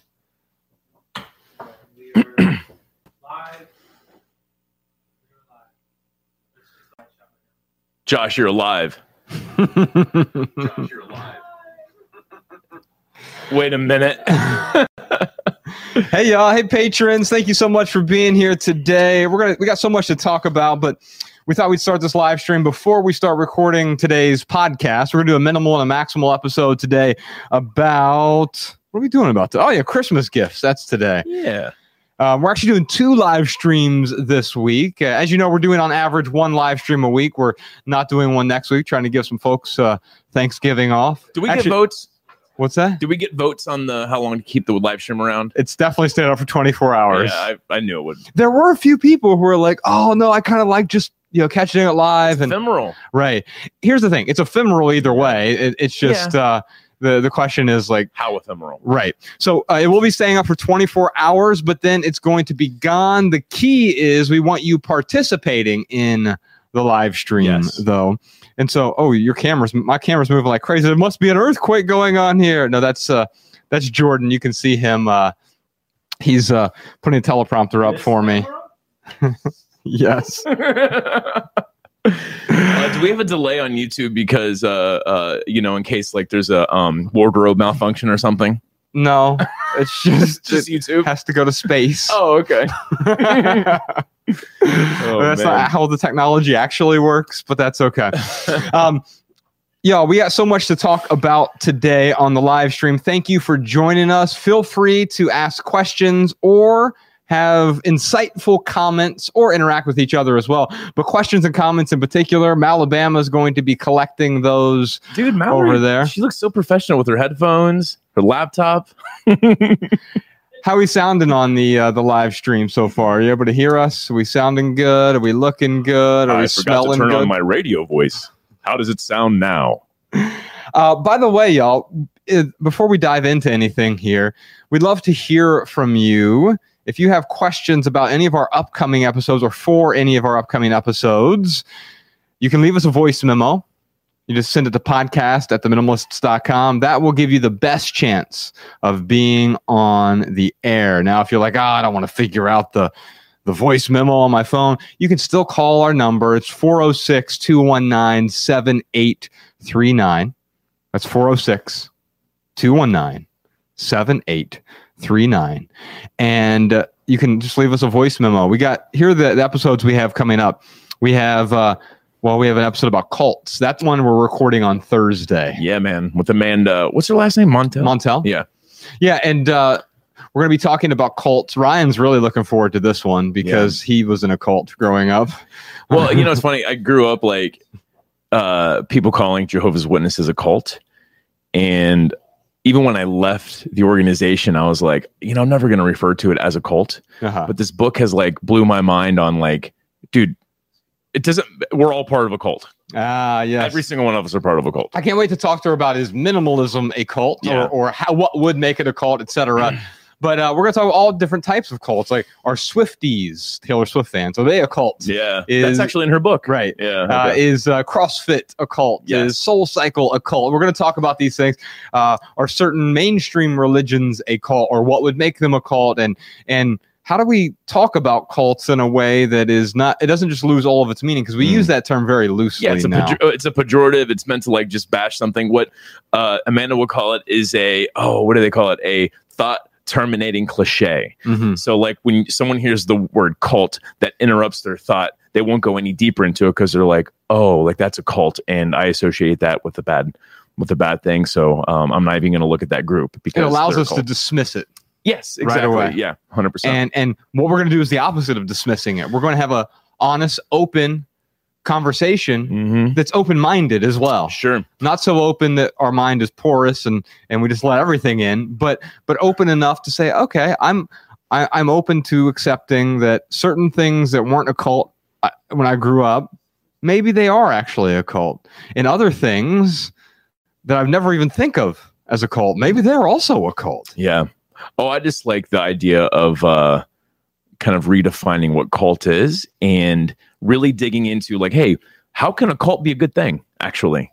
And I just can't wait to have her on the podcast. Me too. So that'll be this Thursday. Mark your calendars, 10 a.m. Pacific time. You can join us, but if you have a question for that, podcast@theminimalists.com. Just send a voice memo. It's almost certain to get aired on that episode. Or you can just call in 406-219-7839. If Jordan had everything together, we'd put that on the lower thirds right now, and it would look beautiful. But maybe we'll do that next time. In fact, that's on my list of things to talk to Jordan about are the lower thirds, putting them in real time. Jordan, what do you think about that? You said you should be able to, with the new switcher we have, insert the lower thirds. Okay, cool. Sweet. Let's real quick before we start recording these episodes, y'all. Let's talk about what we have on the calendar. It's so much calmer in here when we get all the foreigners out, isn't it? I was actually thinking about how it is wild, like how one less person, it does, like the energy is just so much drastically different. Not that Emma had a ton of energy or didn't have energy at all. It was just, you take one person out of the room in this tiny little studio. It makes a huge difference for sure. For sure. Yeah. Now, we don't want random rappers on camera and stuff. And I want this giant pile of clutter that's over here. I want to be clear, though. I really do miss Emma. I would rather have her here than not have her here. Amen to that. Yeah. But we've disfellowshipped her, and no one's actually allowed to talk to her anymore. In fact, including you patrons, if you message Emma, then there's going to be a big problem. You'll get kicked out of our cult. No, she's still working with us. She's back in Calgary now. I was just talking to her yesterday, and she's doing great. Grateful to be back in the snowy Maple Leaf North. And so we're just getting set up here. Before we start recording, I had a few things I wanted to talk about. I know Danny wants to do some photos as well. We'll get to that in a second. Let's talk real quick about what's going on the calendar for us, y'all. So we have a very full week this week, surprisingly full, because we're trying to push forward. We're trying to send Harding out of town, et cetera, et cetera. And so tomorrow, Sean, I've got 2 interviews in the morning. I don't need to do that here. I can just do those from Zoom, I believe. I messaged Tess this morning, but I'll probably just, because they're just for magazines, I'll just do those. They're both in Spain. So I'll do that. But then tomorrow night, you and I, Ryan, need to be here with, is it audio and video? The Melissa Ambrosi show in Australia. Okay, great. Thank you. It's is it live or taped to live? It's just a podcast. Oh, okay. Cool. Yeah. So it is not live, but she's in Australia. So 7:15 p.m. tomorrow we'll be here for that. Me, you, Jordan, Sean, take care of that. And then the very next morning we have the Cult podcast. Yeah. As well. Friday. We're going to be talking about this a bit today on the Christmas gifts episode, because supply chain issues are going to be a big issue. But Friday we have finally our podcast desk is being delivered. Cannot wait. Danny, Alabama, Sean, Jordan, if you all can be here, that would be very useful, because we have to put this whole thing together on Friday. By the way, that thing looks awesome. Good job, Mallory and Danny. What is that called? It's called a bench. Oh, a bench. It's a great bench. I don't know, man. All these pieces of furniture got cyborgs and credenzas and ottomans. I can't keep up with it all, man. Kids these days and their furniture. That's right. Sean, can we kill the AC? It is freezing me out of the room. But so Friday, we're going to do that. We're going to put together the whole desk. And maybe this weekend, I'm trying to get Tim to come in to hang the new paintings. So we're getting rid of these old paintings. I don't know if they've sold yet. I need to talk to Beulah. If they haven't, you can find them at theminimalists.com/art. It just forwards you to Beulah's website. She's selling these 4 paintings. They're all one of one. They've been used in the studio, but we're finding larger painting that's more appropriate for the space behind me and behind Ryan. We already have them downstairs in the writer's room. Yeah. I love how the writer's room smells right now. It smells like fresh art. It really does have a smell to it, though. It's great. Yeah. And so Ryan and I picked those up yesterday. We rented a U-Haul. Oh my God. And we're recognized several times. The minimalists in a U-Haul. They're like, what are these guys doing? Yeah, that was so funny. We pulled up right in front of the building here, and this lady, the minimalists. Oh my God. Yeah. Wait, is this where you guys are? And we open it up, and it's just one giant canvas and then 2 paintings. Yeah. I'm like, it's the only thing you're allowed to haul as a minimalist is art. I had a realization yesterday driving that U-Haul that my 25-year-old self, maybe even 35-year-old self, I was so naive. Like I would have got into that U-Haul and been like, I got this, no problem. But like my 40-year-old self is like, I was anxious as hell. It wasn't until I dropped it off at the U-Haul where it felt like 1,000 pounds was lifted off my chest. It was crazy, like how anxious driving that truck made me. It all went well. It went great. No incidences. It was pretty easy, but like there's just like this low level of anxiety. What is the there's a term that's coming up on one of our podcasts. It's not low level anxiety. Yeah, low grade misery. Yeah. You can say that into the mic so people can hear you, by the way. Yeah. So I will repeat for Mallory, low grade misery. Yeah, it was like a low grade anxiety like the entire time. It was crazy. Anyway, but yeah, we did it. Got him in here. Everything went well. And yeah, I can't wait to get it hung. And it'll look beautiful, especially with the new desk. Yes, coming together, Milburn. You did it. We did it, man. You freaking did it. Looking great. We got some carpet coming in next week as well. So we need to talk about that real quick, Mallory. We've got the carpet coming in as soon as it is here. We need it scheduled. So the way this needs to work is the desk needs to be built. Then the art needs to be hung. People are hanged. Art is hung. And Ryan needs to be hanged. I thought it was hanged. If you're from the South. Okay. And you are from the South. What are we talking about? Well, just because I lived in Tallahassee for a year does not mean I'm from the South. You were born in Knoxville. That's not South. That's like Mid-South. What? All right. Anyone from Tennessee on the live stream? If so, are you from the South or from elsewhere? Go ahead, Wait. Count. I'm from Tennessee. I thought you were from Alabama. I'm from all over the South. Were you born in Tennessee? I was born in Alabama. Oh, okay. Where did you live in Tennessee? So I lived in Nashville and Memphis. Oh, okay, cool. Yeah, no, I do know Tennessee's. Actually, anything south of the Ohio River, I believe, is called South, right? Yeah. What's going on? We're not here in Mallory. That's all right. Oh, anyway, yeah. Anything south of the Ohio River is considered South, right? Yeah. Mason-Dixon line. Yeah, Mason-Dixon. Yeah. Is that a county? Or Mason-Dixon? Are they ex-presidents? Is he joking? Is he serious? I don't know what. Mason, Ohio? Yeah. And Dixon, Indiana. Yeah, I really don't know what the Mason-Dixon line is. It separates the South from the North. I mean, that's why do they the call southern states. Why do they call it the Mason-Dixon That's a line? great question. We'd have to look up. I don't really know the what I'm etymology of the term. Yeah. But we learned it in school, probably in 5th grade or something. I did not pay attention to geography. Although the one thing I do appreciate about education that we got is I could tell you where every single state is. I had no idea how many Americans, they can't tell you where every single state is on the map. Yeah. Oh, yeah. I would say 90% of Americans can't Unbelievable. tell you where every It's state on the map Yeah, is. it's surprising. Even Canadians, there's only 10 provinces, and they can't tell Have you trouble where. with the provinces. Right. Oh, I love the I forget what late night talk show host did this, but they went out on the streets. Anthony Jeselnik. Is he a late night talk show host? I mean, he had a show on Comedy Central many years ago. They went out and they had a map of the United States, and they're like, we'll give you $5 if you can point to Wyoming. And yeah, like you said, like 90% of the people I could not point out states. Wyoming's a difficult one. You and I could point it out. Yeah, because we lived in Montana. Right. And have been to Wyoming a bunch of times. The secret to knowing all the states is you visit them all.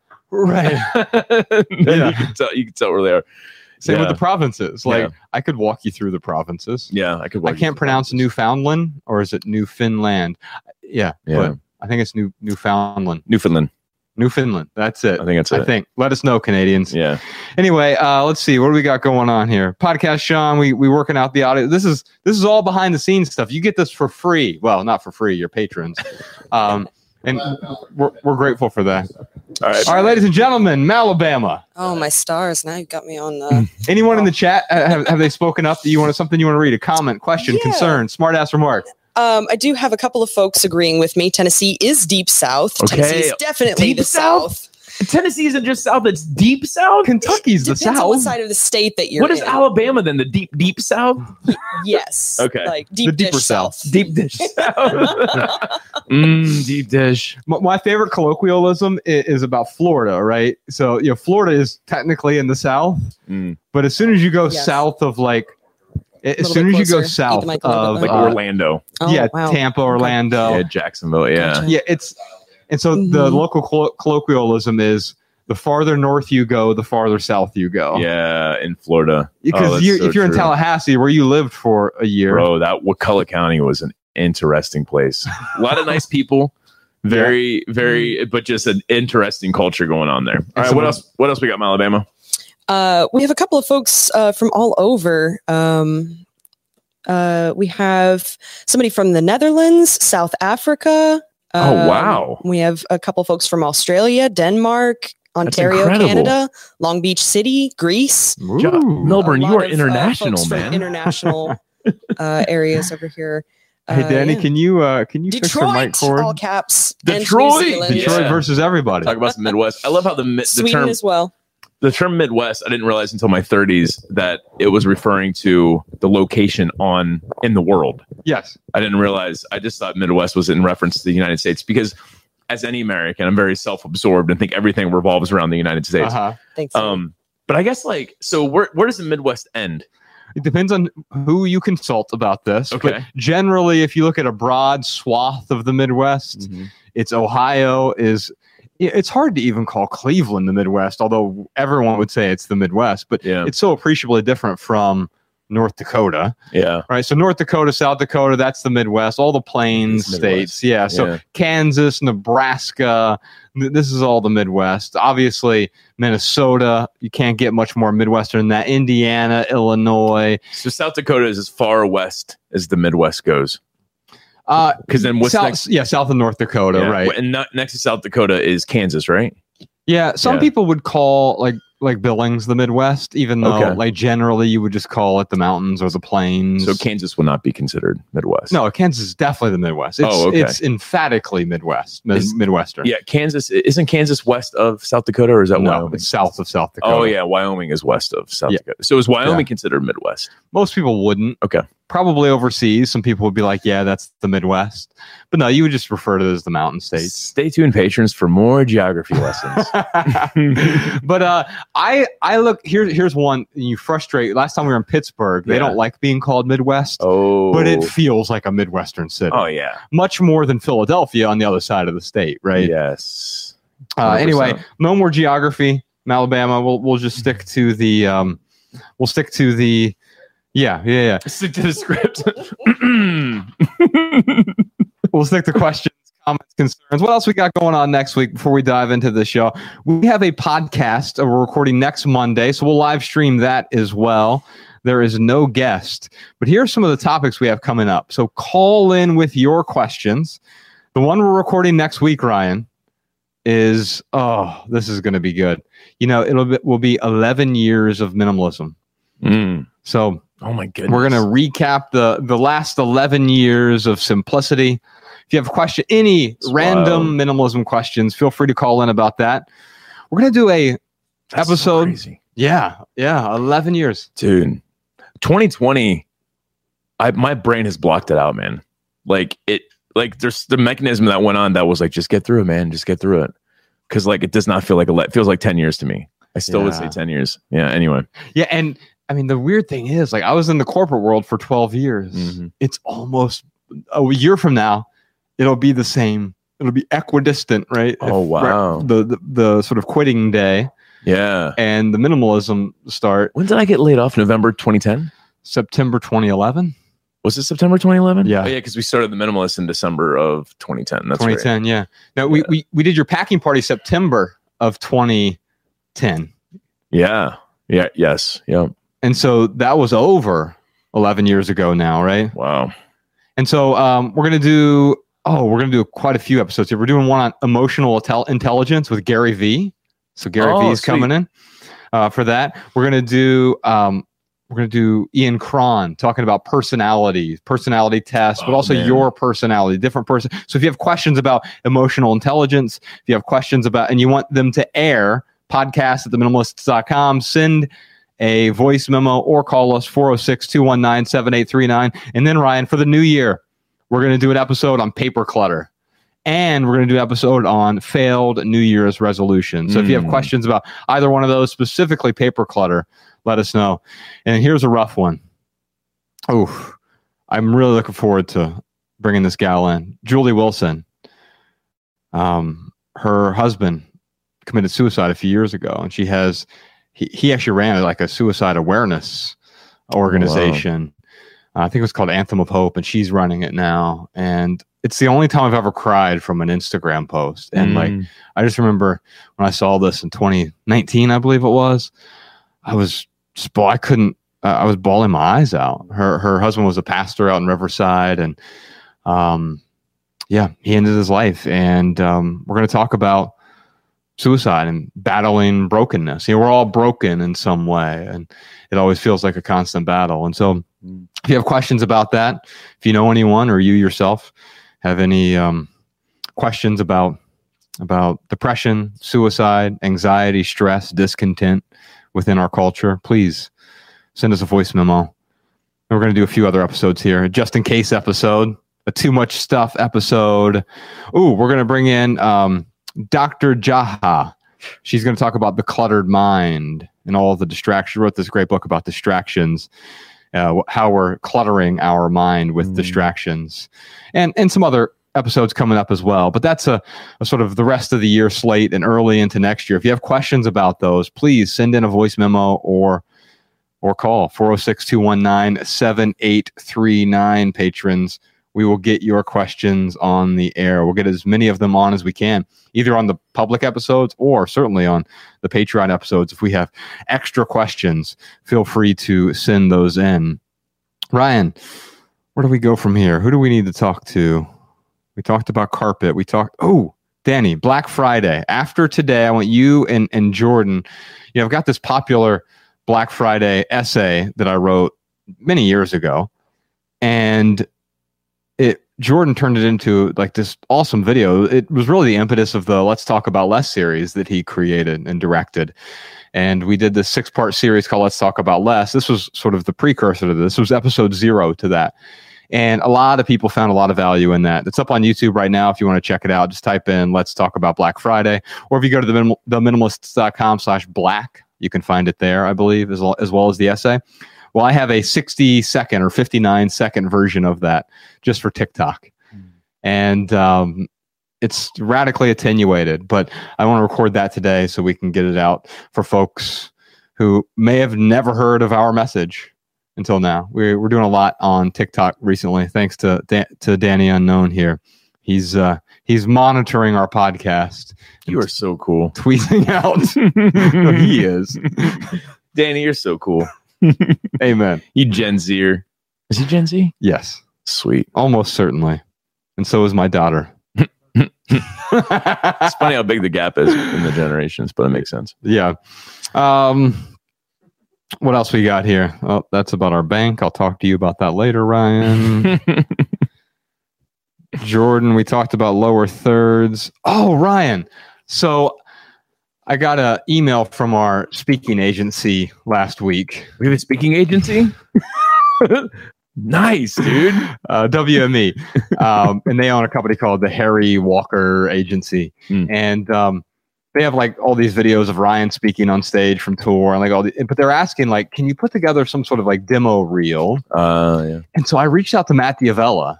Remember we made a film called Less Is Now, Part Zero? Classic. And no one ever saw it. Right. Except for the people who bought tickets to that live event. Right. But even they didn't see the whole film that Matt put together. Yeah. And so he sent it over to me.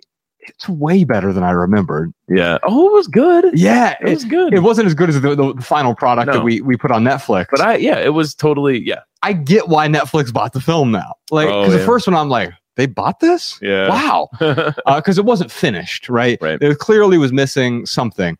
It was missing the sort of emotional gravitas of the final film and of the previous film.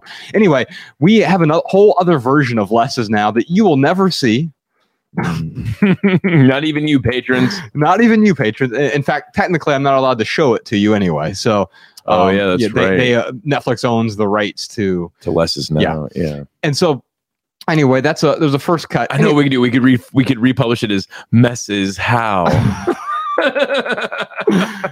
Let's save that title, Jordan, for this live stream. Somebody write that down. Can you put that in the lower third? Messes How, and we'll put a question mark on it.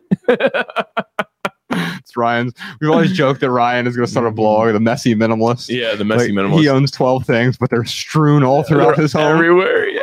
Oh, man. I know. I was looking at my bookshelf the other day, man. I got to get rid of some books. They're like, because it's at the point where, because we have so many guests that have books, and I got books to read. So I've got, my bookshelf with them nice in order, but then I started to stack them on top of each other. My goal is to organize that before Malabama comes over and watches our cat. Yeah, you have an incentive now. That's right. Exactly. That's funny. That's right. I know. I'm judging me. Yeah, I remember when Ryan and I moved to the cabin in the middle of nowhere. It was before he met Mariah, before I met Bex. We were roommates in this cabin on the side of a mountain in Peaburg, Montana. Yep. And one traffic light, 3,400 square miles, and we owned next to nothing, but it was everywhere. A sock. You know how was it Hansel and Gretel? Yeah. They left behind breadcrumbs. I knew how Ryan got home from the bar and what path he took into his bed. There was a sock right by the front door. Oh, man. And then it's funny because I'd wake up at 3 a.m. to start writing, and I see Ryan passed out on the bed like this, or worse, on top of the covers like this. Josh would put covers on me sometimes. Always, and he's laying on the covers, and so I'm pulling them slightly over, tucking a pillow behind his head, putting hot sauce in his mouth. I did not. I mean, I really did. I was wondering what I was dreaming about eating tacos. Dude, I really did take it all in when we were in Peaburg. I really every single moment I was like, this is freaking awesome. But my 7 on the Enneagram self is I didn't do enough in Peaburg. It was amazing, but I should have done more. Wow. Yeah, I really am glad we were there for whatever that was, 4 or 5 months. Yeah. But I'm so glad we didn't stay beyond that. That would have, it felt like the perfect amount of time. Now, it was the worst time to be there because it's winter and it's negative 26 degrees when you wake up in the morning and you have to keep the fire going in the middle of the night. Otherwise, you're freezing. By the way, the power went out in Missoula last night. I know because, it was out most of the day yesterday. Really? All of Missoula? Most of Missoula, yeah. Wow. Because I know that it was cold, and I heard from Bex yesterday. Dag on, man. Yeah. I mean, that's not the place you want to be if there's no power. The power goes out. We are so reliant on technology. I was watching, or I was listening or reading something about how there was this. Try not to get political. There was a test, an anti-satellite test that blew up this satellite in orbit, and so now there's all these fragments going around, and it is threatening certain technologies. We have GPS, Wi-Fi, on flight or in-flight entertainment, so forth and so on. Yeah. But it was funny because reading this, I'm like, oh my god, we are so reliant, totally, on so much technology. If the power goes out. I mean, it's why, in Arizona, people didn't live there until air conditioning was invented. That's right. Yeah. So power goes out there in the summer. Dundee. Yeah. Jordan, your family is going to be boiling. Oh, wait, you don't even have family there anymore. They all boiled already. Yeah. Yeah, because the power goes out there. So what he's saying, he doesn't have a microphone. Although we'll rectify that. We'll figure eventually. It out. Episode, I'm going to need a mic. He's going to talk about me. Yeah, that's right. I can't wait for Ian Cron to be on the show. Anyway, all right. So yeah, Jordan was saying that the power would go out. They throw everything in the refrigerator and then go to a hotel immediately. Yeah. Because otherwise they will melt. Yeah. I'm going to write this down. I need to get a microphone. Well, we need to figure out Tony Robbins microphones for Jordan and Sean and Danny. Ian Cron left us on the best cliffhanger in Dallas. He talked about how America used to be a very healthy 3, and then we moved to an unhealthy 6. Is that what it was? No, we're an unhealthy 3 now, right?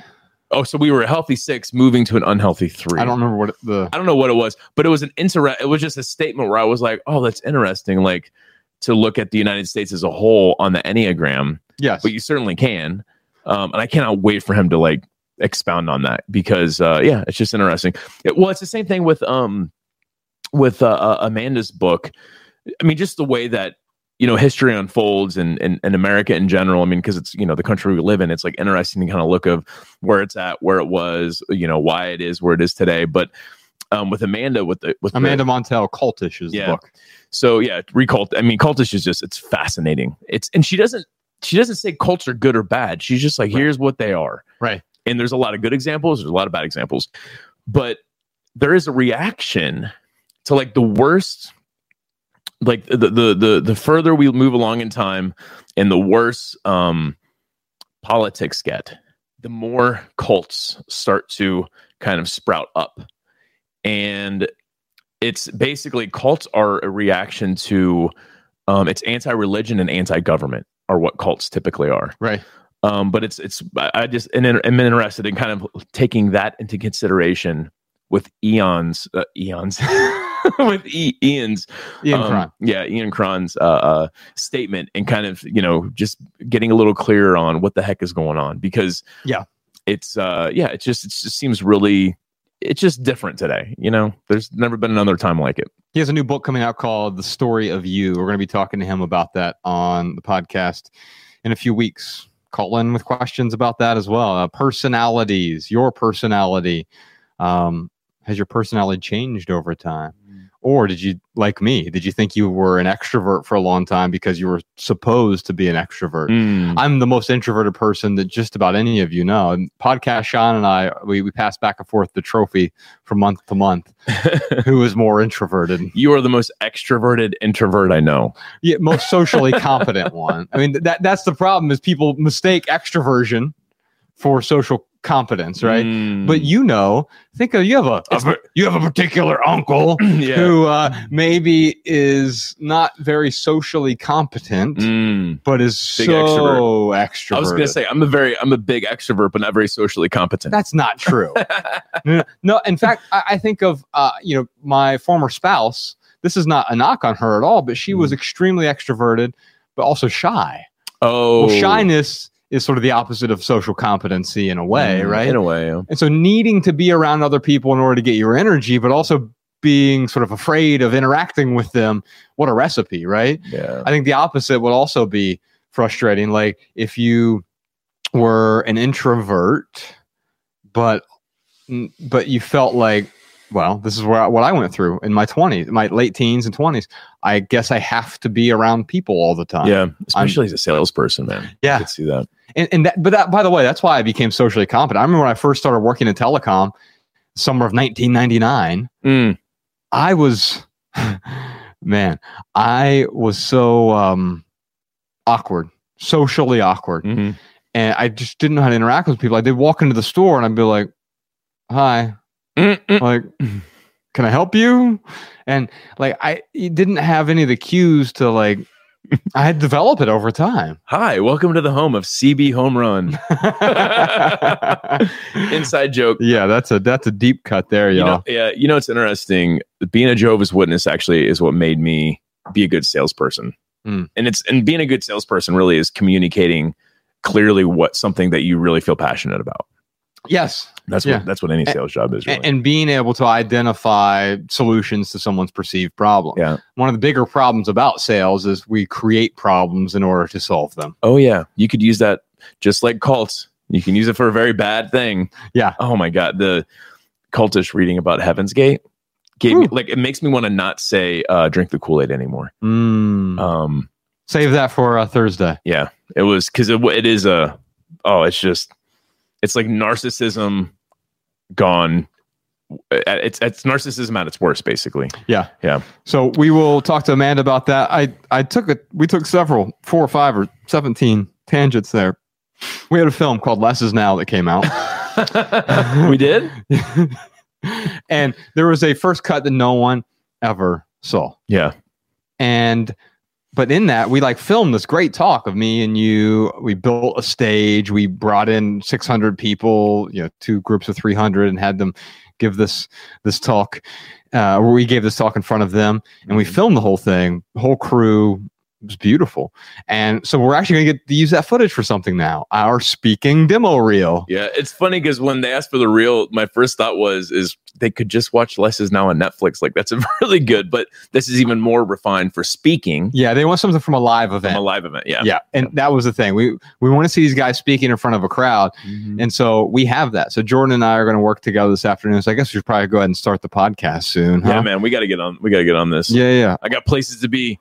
One other thing, Jordan, we need to take a Best Buy field trip soon to go look at those giant TV screens, but we'll talk more about that later. Stay tuned, y'all. Maybe this would be fun. What if we did a Best Buy tour?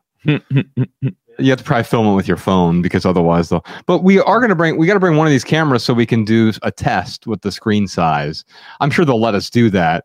It was, hey, we're looking at buying one of these TVs. Alston from Mosaic, he recommended 2 different TVs to take a look at. So what are we using the TV for? I know we got the stand for it. Yeah, so that TV stand we have down in the room. No, it's in the storage area. Oh, yeah, it is. Yeah. We share a storage area with a restaurant for all of our like excess equipment, and we need a fancy name for that though. We don't want to call it storage room. What's a fancy name? Alabama, Danny, someone. The deep south. The annex. Oh yeah, that's good. The annex. That's good. Throwback. Yeah, that's right. I like it. So what are we using the TV for? The solo show I'm working on for Patreon. Gotcha. Minimalism Today, which is subject to change. The name. So the TV is for a background. Is that what? Yeah, ideally? backdrop. So that we're not using the same paintings. Gotcha. Different backdrop. Sweet. All right. What do you say we dive into Christmas gifts? Alabama is monitoring the questions, so we'll certainly get to some. Dude, can we do some Christmas music on this podcast? Is that legal? What do you mean? I mean, it's like play them out with like, a nice Christmas song. I'm telling you, man, I walked into... It's royalty free, yes. Where the heck was I? I was... It doesn't matter. But I heard Christmas music playing. And I'm like, why the heck is Christmas music? And I was like, oh, it's like Christmas time. And I felt so warm and fuzzy. It was great. Anyway. Yeah, we can do that on the Maximal episode for sure. Isn't that funny how like... I had a song picked already, but I can cross that out and we'll use it a different time. We have totally been acculturated to like feel warm and fuzzy around Christmas time. And I freaking love it. Yeah, me too. Yeah. I'll have to cancel my added value segment this week. I will. Okay, we got to do thumbnails real quick. Okay. So, all right, so someone Google royalty-free Christmas songs. No, we can do any Christmas song we want. Oh, okay. Yeah. Okay. I actually had a joke prepared as to why we weren't doing Christmas music, but if you really want to, that's fine. Yeah, man. Yeah, we could. Yeah, I mean, we could do the whatever you want to do, man. I just know that when I hear the Christmas music, I'm like there was this like, not anger, but frustration of like, what the hell is going on? And then I was like, oh, yeah, it is Christmas time. Yeah. I don't even know. Do you have a favorite Christmas song? Oh yeah. You want me to look here? Okay. Okay. Do you have a favorite Christmas song? Lower the mic a little more. What? Like there? Now you're being egregious. No, we're egregious. I don't think you're using that correctly. I have no anger in me right now. Is this good? Seriously? Yeah. Okay. Danny. Okay.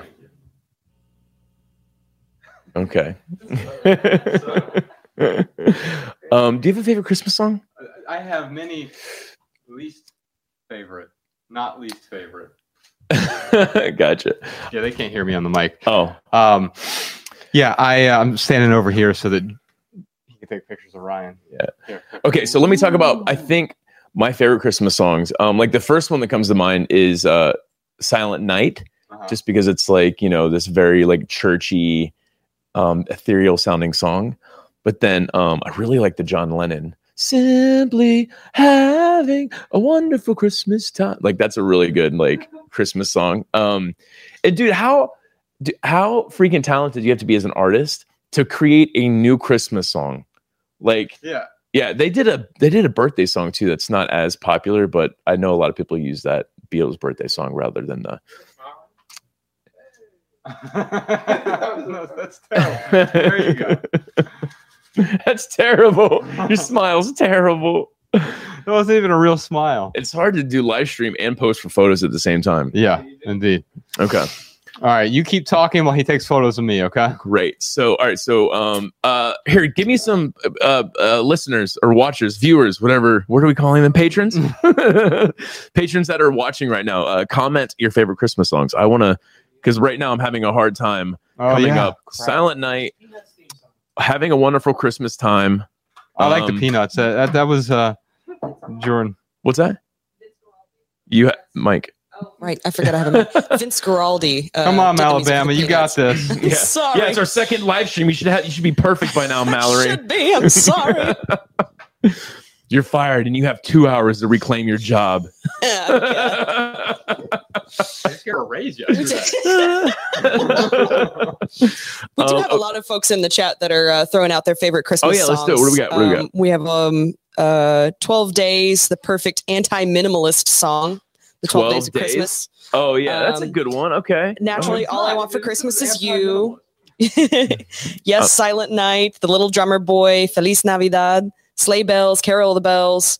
Carol of the Bells. I don't know Christmas Wrapping by the Waitresses. Okay. I'm not familiar with that one. I'll have to look that Stop up. with the nonsense recommendations, y'all. Oh, and delete that person's Patreon account. There is a correction in here. It was Paul M., not John Lennon. Oh, Paul McCartney, not John Lennon, for simply having. Yeah, but have you ever seen but the it's two on, of them on but the, it's on the same best room? of but it's on the best of John Lennon. I don't make the rules, right? Maybe he redid it. Maybe. Yeah, I only know that because I have one John Lennon album and it's like a compilation and that song's on it. I don't know. All right. Maybe he redid it. Anyway, but thank you for the correction. We will accept your correction. Correction we will award accepted. you 1 point. Yes. Danny just asked me meaningless. to get rid of all the shine on my forehead. So we're gonna need a few hours, Ryan. Okay, I think Having a Wonderful Christmas Time is out of all the ones that have been listed. I think that I do like a lot of those other ones. Some of them I haven't heard of, but yeah, I think that's my favorite one. Yeah, here's a little your hair's a little egregious. It looks it. What about you, Melvin? You got a favorite Christmas song?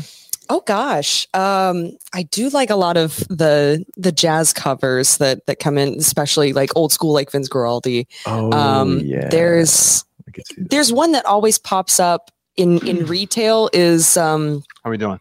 A Few of My Favorite Things, which is not a Christmas song. It's from The Sound of Music, but somebody always plays that in a retail store. Oh, but if you get a good jazz cover of it, it's like, I can't be mad. It's so beautiful. Yeah. Yeah. Too many to count. Yeah, there really are. What's that, Millie?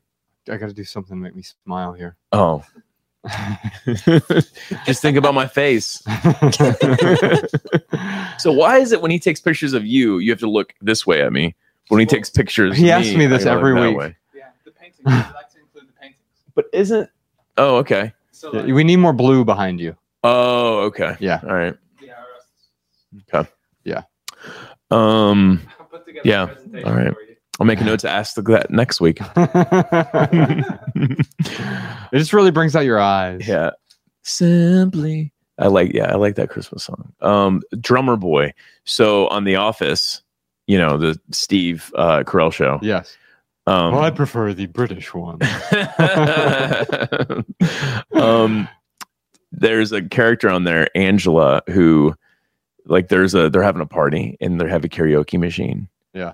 and they were like trying to talk her into singing a song. She was like, "Do you have the little drummer boy?" And they're like, "Yeah, we can work that out." So she, and she like, it comes up several times in the series where like she loves that song and how it's, you know, you should be able to play it anytime, not just Christmas. Oh, but I do like the drummer boy song as a Christmas song, not year round. Although TK Coleman, I wish he was here. He's got all the Christmas music. TK Coleman, for those of you who don't know, he listens to Christmas music year round, and his reasoning is kind of beautiful in the sense that it's impossible to be unhappy when you're listening to Christmas music. And he like shows up just to make me depressed. Oh, come on. Yeah. So I think that's awesome that TK does that, man. Just listens to Christmas music year round Every day. to stay happy, to stay in a good mood. I believe it. TK Coleman is like, I believe it. He's a psychopath. Oh, I like to think of him. I like to think of him as psycho pleasant. Oh man, we got to get going on this. We're like 45 minutes into it. Yeah, the live streams won't usually be this way, but we're still getting our feet wet here.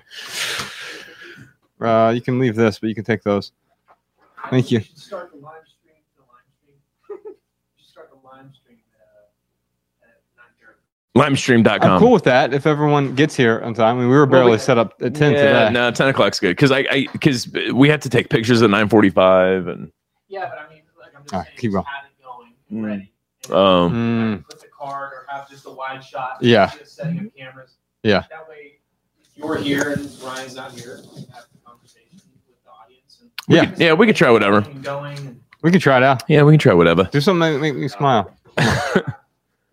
So tell me again, why is it that you get to look here and I have to look over that way? I seriously still don't get it. Check one, Because he's two. getting the Hey, same hey. paintings here. 1, 2, 3, 4, 5, 6, 7, 8, 9, 10. Yeah. I just do what I'm told, ladies and gentlemen. What I think All I right, can. If I were so to think my heart here, out, I'm thinking just looking all over over here. Okay, look at Josh. Wait, This? I'm looking at Josh at the microphone. All right, so take a picture like this. All right, now take a picture like this.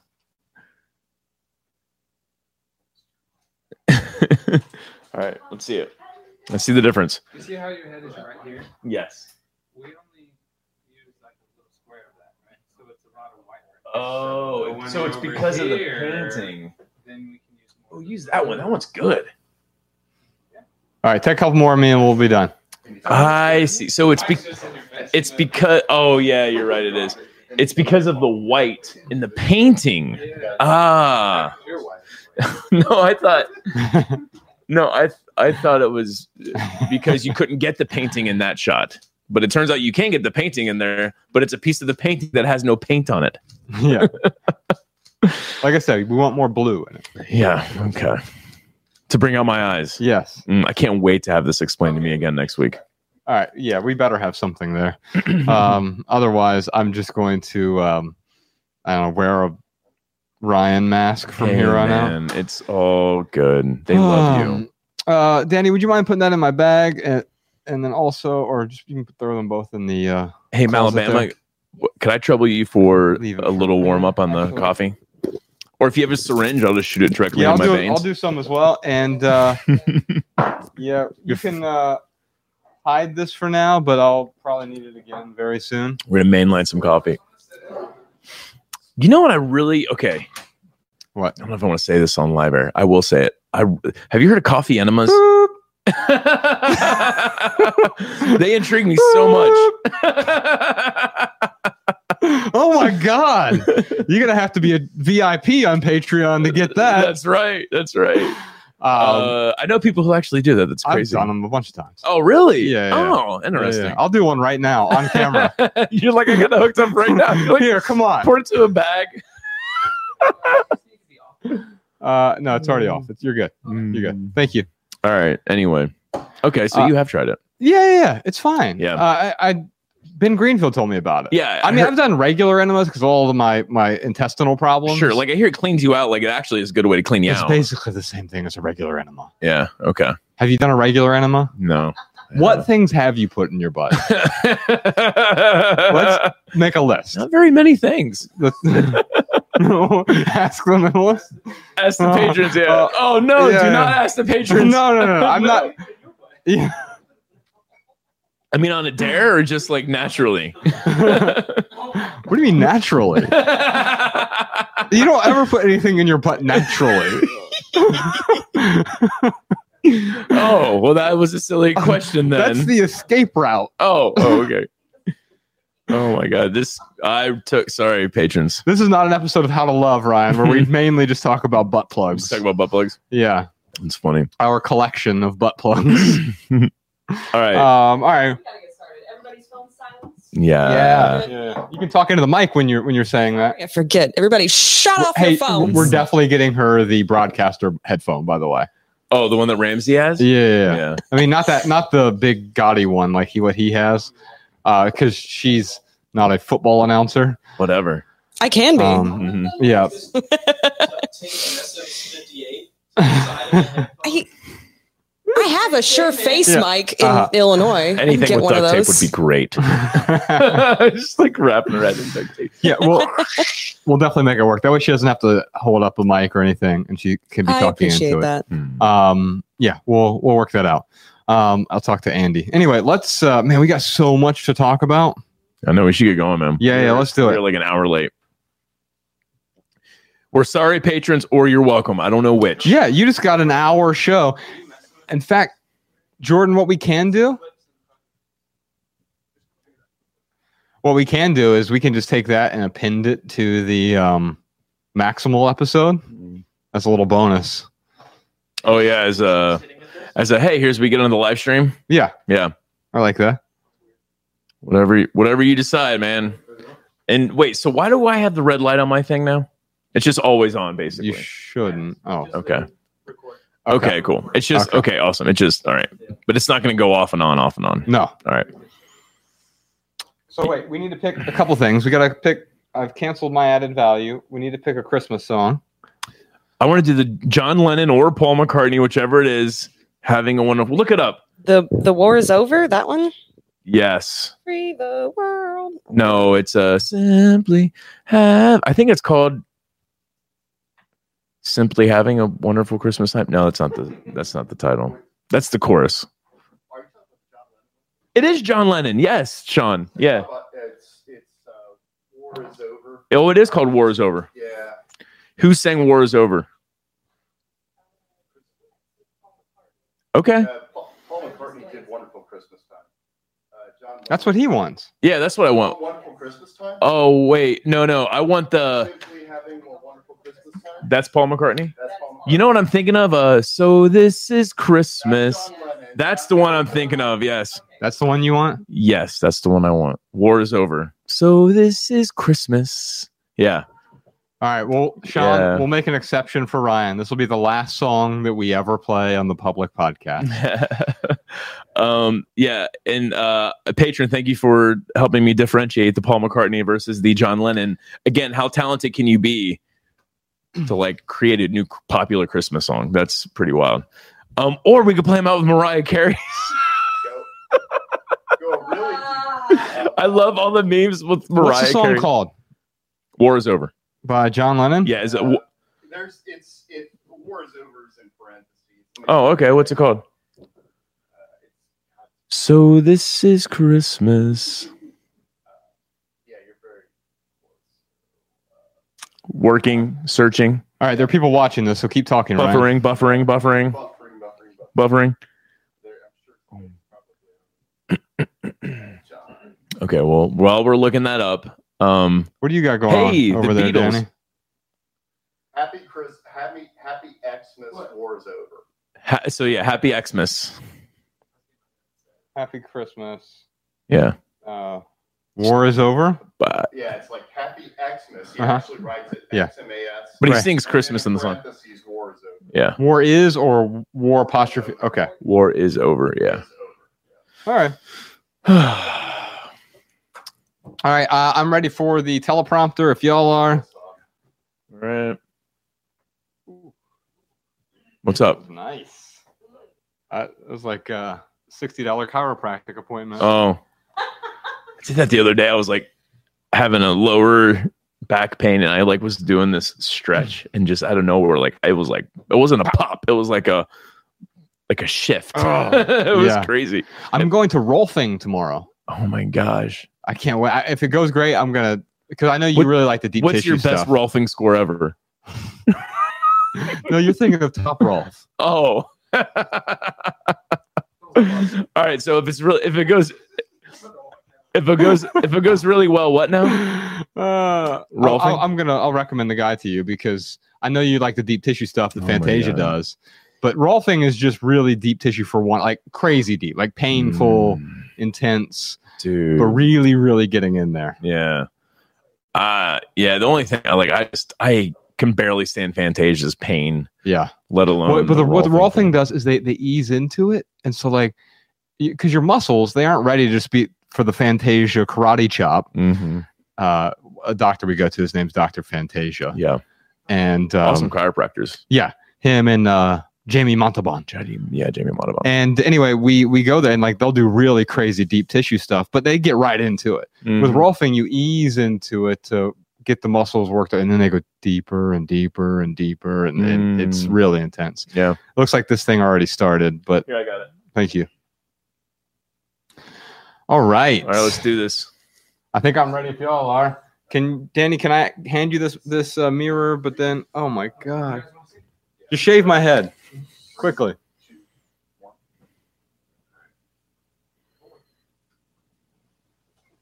Thank you. You can just, hide it in there. I'll need it again later. Thank you. Here we go. Malabama's collecting your Christmas gift questions, specifically Christmas gifts, holiday season. Chat. So the minimal is going to be about Christmas gifts. The maximal is about the holiday season, joyous times, and also about try buy nothing for this holiday season. We'll talk about that as well. Try buy. All right. Try buying. Yeah. Here we go. Happy Christmas, Kyoko. Happy Christmas, Julie. So this is Christmas. And what have you done? Another year over. And a new one just begun. And so this is Christmas. I hope you had fun. The near and the dear ones, the old and the young. A very Merry Christmas and a Happy New Year. Let's hope it's a good one without any fear. So this is Christmas for weak and for strong, the rich and the poor ones. The road is so long, and so